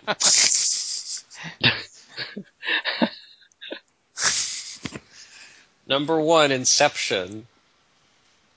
The kick of the van falling off the bridge in the first dream level causes an avalanche in the third dream level. Yeah, it's that snow base level. Yeah. Yeah. The one that the Call of Duty in the snow base part of Inception. Right. You have that dream all the time, don't you? Oh, sure, yeah. Yeah. And that dream where they're in traffic. My favorite dream is when I dream about a spinning top. That's the one that really gets me. Then I wake up. Thanks, guys. Chris. I always dream like I'm lying down on train tracks. Are you tied up like a damsel? No, it's just like my pillow. That seems weird. Like, a lot of people died that way. Like, I'll just take a nap on the train tracks. And I always was really fascinated that was their idea of, like, that was better than the ground. Like, it's not soft. Well, Finn does that. Sorry, Finbar. Anyway, the guy from Force Awakens? No. Who would Finn be in Force Awakens, Kelly Wand? Isn't that the Stormtrooper? Yeah, that's the Stormtrooper. Oh, no, you're right. Good Lord. Oops. No, I was quizzing you, Kelly Wand. I knew that. I just wanted to know if you knew it. Finn in Force Awakens. Now I've heard everything from Kelly Wand. And I just established my cred as a Tolkien geek with my Gandalf the White comment, right? And then I blew it. Nice. I ruined it with the Star Wars flub. Nice move. Yeah, your favorite Star Wars movie, you called it also. I'd like to remind you. Favorite Star Wars movie. Episode 7. Favorite Star Wars movie. Tom Schick. Favorite subject. Blah, blah, blah. Second favorite. I would go with that. Either. What? That's not what you said. Did you? Did I? No, I mean, everybody agrees Empire Strikes Back is the best one. I mean, that's a no-brainer, but... Remember when we argued about the poster being good? Of Empire Strikes Back, and you're like, yeah, it's a bunch of shit that happens in the movie. That's spoilers, yeah. That's spoilers. Yeah. Thanks, that's not the poster. Yeah. I always thought that, that's all happening at once, because it's all one day. It's one crazy day in the Star Wars universe. But, I don't know. That's it for the listeners on avalanches. All right, I'm sure we got a lot of runners up. A lot of them we missed. Hey, nobody wrote in with force majeure? What the hell? Yeah, what's going on? No one's seen it. Nobody's listening. Dingus, we've done a terrible job selling it. And this is a Bourne podcast, so no one's going to hear this either. So well, in that case... let's get on with it. Yeah, next week's 3x3. Well, no, there is one runner-up. Okay, Dingus thought of a fourth avalanche? What is it? I couldn't. This is the dumbest topic I've ever proposed. But somebody else did when she was trying to research things. And I was like, you can't research things.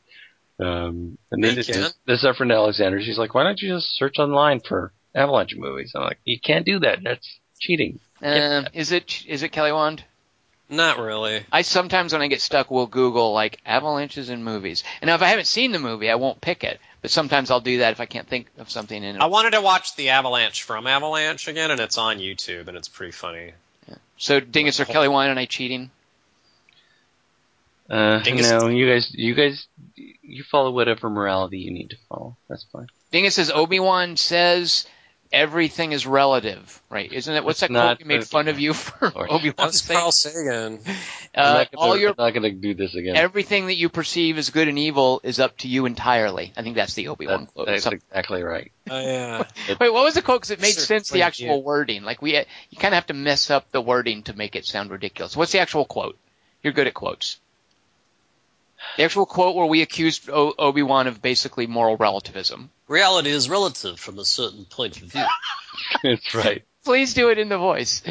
No, seriously, what is the quote? Because I don't want to assume that Obi-Wan is a moral relativist. So Obi-Wan says, Luke accuses him of lying to him about who his father was. And retconning. Because he betrayed and murdered your father.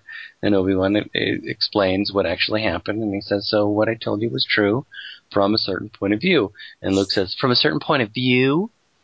And Obi-Wan says, Luke, you're going to find that many of the truths we cling to depend greatly upon our own points of view.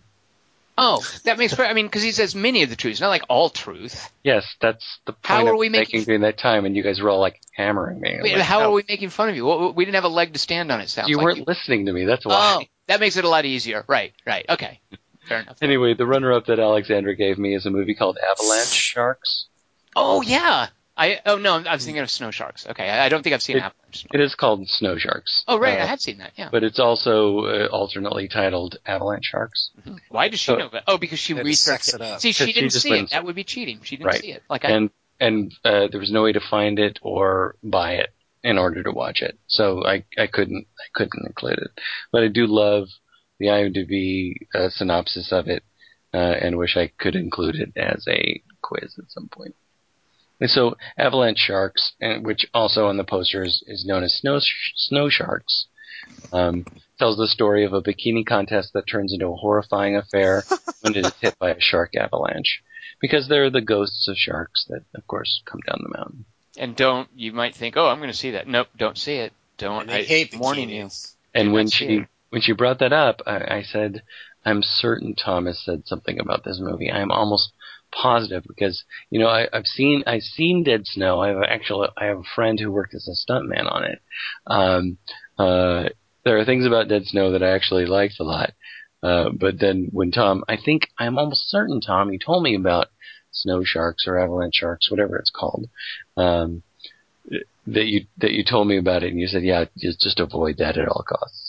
I confessed to seeing it, because that's one of those. No, those things are. You did. I think you said there's this thing. This is a thing. I'm almost certain you said it was a thing. Well, these things are a dime a dozen. Where you just think of a dopey title, it all comes from Sharknado, and it even predates Sharknado. Is you just think of a dopey title or concept that just sounds ridiculous, and you make a really crappy, cheesy, not even B level, but like Z level movie.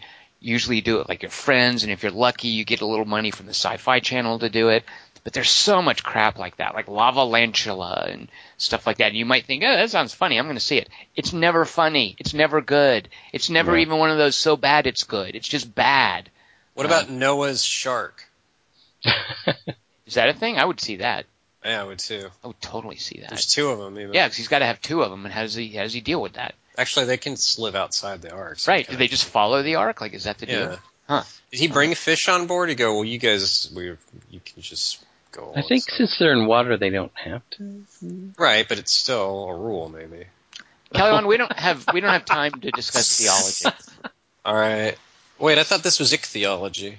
Very good. Wow. See. Very well done. Ha-ha. We always have time for that because then we can bring it around to Jaws. See? Well done. Oh. And tentacles. Oh, yeah, tentacles, right. Why aren't there more giant octopus movies? I don't know. Giant squid movies and stuff. Eventually tried to get it going. Well, that needs to be a new thing. Like, that needs to be the next wave of stuff. Let's move on past sharks and just go straight to giant octopuses and giant squids already. Jeez, Pete. Maybe it's not as scary. Like, getting chewed to death sounds annoying, but a squid killing you. No, a squid. Like, yeah, like, it's fine. What are you talking about? It squishes you, but it also has this weird parrot's beak that it eats you with. That's freaky. Oh, does it? Yeah. Okay, I'm thinking of spiders. That's freaky too, but I don't want to see that because that's genuinely creepy. Squids would be like cool. I thought they squirt ink at you. They do that when they're scared to run away, but like, don't you remember in the 54 20,000 Leagues Under the Sea where like Kirk Douglas and all them James Mason are fighting the squid? It's like picking up dudes and dragging them towards its creepy parrot beak mouth. Oh. I thought that was an octopus. Octopuses don't have parrot beaks, I don't think. That must have been No, that's what I'm saying. No, yeah, it's a giant squid, because can't you see the Nautilus being attacked by a giant squid? It never fights a giant octopus. That makes no sense, Kelly Wand. Oh. Jules Verne would be very disappointed in you, and so would Disney. It eats people? Sure. They're a good snack. Right. Yeah. You saw tentacles, you know. Although that That's a good point. Yeah. Did you know, and we actually remember octopuses don't have tentacles. Oh, yeah. We learned that. They're called arms. So tentacles basically is misnamed. They need to fix that. But Are they ours are arms called or legs? tentacles. They are called arms, I believe. Yeah, because legs would be used for motion, for moving yourself. Arms would be used for manipulating things, I imagine. That's not true. Wait, so what has a tentacle? Because I use my arms. A squid has, I believe it's even, the idea is even a squid has arms, but the tentacles are different kind of, like they have two tentacles. I might have that wrong. But octopuses, they're not technically called tentacles. They're called arms. Squids have arms too, but amongst those arms, they have these little tentacle things. In Better Off Dead, they're called testicles. See, Kelly Wand? See what happens when we try to talk? I'm letting him out of jail. Dingus, that has nothing to do with Can't listen to him theology. anymore. Yeah. It's foolishness. Are you guys ready for next week's 3x3? Super Reds. Normally, we do things in movies. Next week's 3x3, these are things that aren't in movies. Okay. Because... Just stop right there. I could do that. Well, hold on. It's a little more specific than that, Dingus. These are your favorite deleted scenes. Oh, I was thinking about this one too for a while. Because we all know of some, and I'm sure right now you're thinking of, there's a very commonly known couple of them that we'll talk about next week, I'm sure. But there's some that are lesser known. Maybe you've seen them on the features on a DVD that you've got. Tell us about deleted scenes, and I'm not necessarily saying deleted scenes you think need to be in the movie to make it good. Sometimes you watch a deleted scene and you're like, wow, that was cool. I understand why it's not in there, but I'm glad I saw it. Tell us about your 3 favorite deleted scenes from movies. If you have any that you're thinking of, we would love to know about it. Send those in to 3x3@quarterto3.com, and we will read them on the air.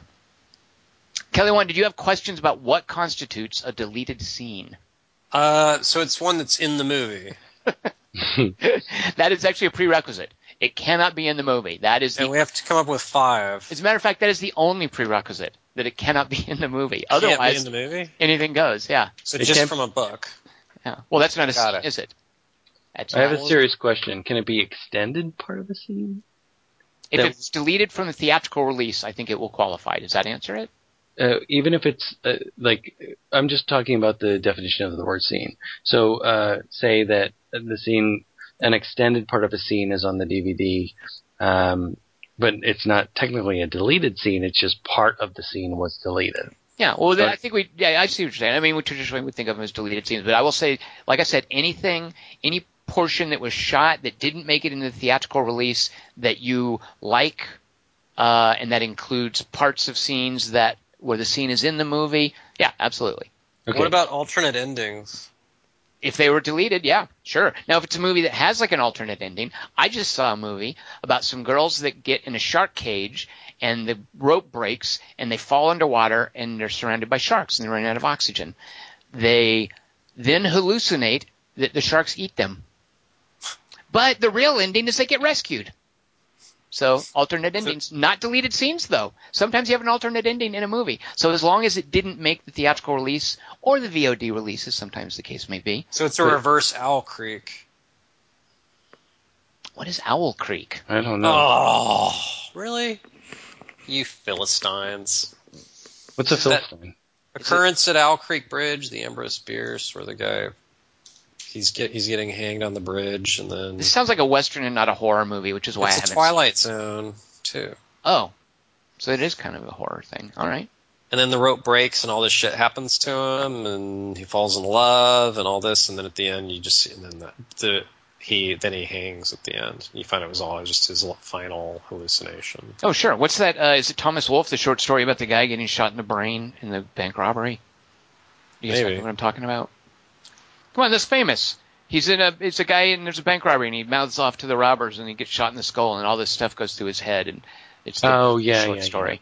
I think it's, remember that. isn't it Like Thomas the Wolfe? Speedo. I don't know if it's Thomas Wolfe, but it's like talking about how fast the bullet moves as far as his thoughts are concerned. Yeah, and it ends with him remembering the kid talking about how, I don't know baseball positions, but how one of them is the best they is. It's like shortstop is the best they is. And he's remembering playing baseball as a kid. I think I remember a friend of ours named Aaron objecting to that on scientific grounds. Because thoughts actually don't move as fast as a bullet. It doesn't. They don't. Yeah, I disagree with that. Right. I disagree with a lot of science. Well, it happens. Okay, so you're not talking about outtakes, though, right? Because those are technically deleted things. Oh, yeah, that's a good point. Well, if you want to use that, yeah. But a lot of times not. So outtakes that are in... Like outtakes and bloopers. I mean, We've done bloopers, though, so these are not bloopers. Oh. These are like scenes that are deleted. I don't know. That's a tough one, Dingus. We did bloopers, so no bloopers. Because we already did those, right? After the foolishness I had to contend with over avalanches, I would expect anything to be valid at this point. Deleted scenes. Yeah, because that's right, because a lot of stuff gets deleted because, Will Ferrell starts giggling. Actually, he's never the one that laughs. Somebody starts laughing at Will Ferrell. Right. It's usually Jimmy Fallon. Yeah. So, you know what? Use your best judgment. Lives. You know what a deleted scene is. I'm going to talk about gag reels. I don't want to see stuff like Picard on Star Trek doing a mugging for the camera because something funny. Okay, good. I just wanted to put that on the table so that people wouldn't put it on the table. Yeah, don't show me that video where Riker sits down in funny ways different times. Because actually, those aren't even deleted. As a matter of fact, nothing from Star Trek is allowed. No quality scenes have ever been deleted from a Star Trek. Oh my Does gosh. the stormtrooper hit his head in the movie, or is I'm that now deleted? only going to include deleted scenes from Star Trek. That will be allowed. That's okay. The motion picture. They never deleted scenes from it. They just shot whatever they had. And then they edit it together. They stitch made it all together. up. Yeah. They're like, go. Right. They were out in space for 5 years, and they just brought it back and said, here's all our footage. Right. Just like Blair Witch Project. They go out in the woods, they shoot it, they give the stuff, the footage to the guys to edit. Movie. Yep. Right. Sure. Absolutely. All right. Next week we are going to see a movie called, it's named after a non-precious, is this a precious metal? It's got to be semi-precious. It's not as precious as the other ones. We're going to see a movie called The Bronze. And the reason we're going to see it, it had a theatrical release. It has recently been released video on demand, DVD, all that sort of thing. The reason we're going to see it is because sometimes I tell Kelly Wand I think he should see a movie, and he doesn't see it because he doesn't believe me. Force majeure. This one, the only way I know to ensure that Kelly Wand sees it is if we make it a topic for the podcast. So next week we're going to be doing a movie called The Bronze, and I also want Dingus to see it, even though I might say it's not for no, it is for Dingus, fortunately.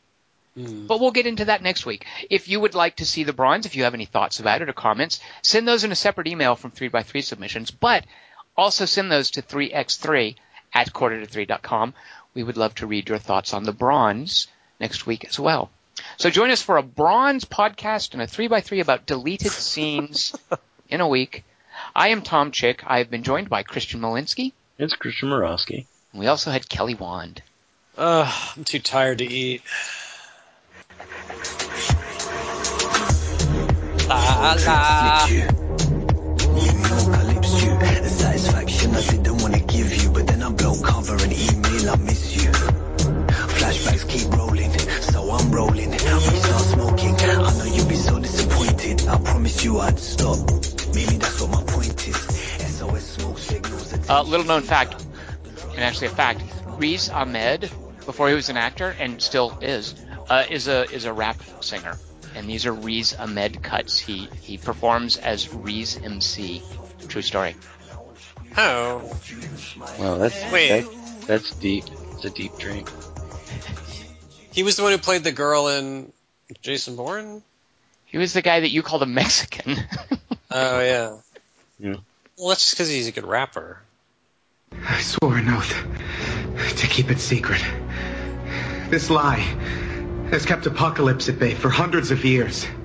We were afraid if the Queen's heart was destroyed, you'd lose your immortality or die. That wasn't your choice to make! He's not a candy ass. Listen to that. Yeah. Kelly, I think you found a back door.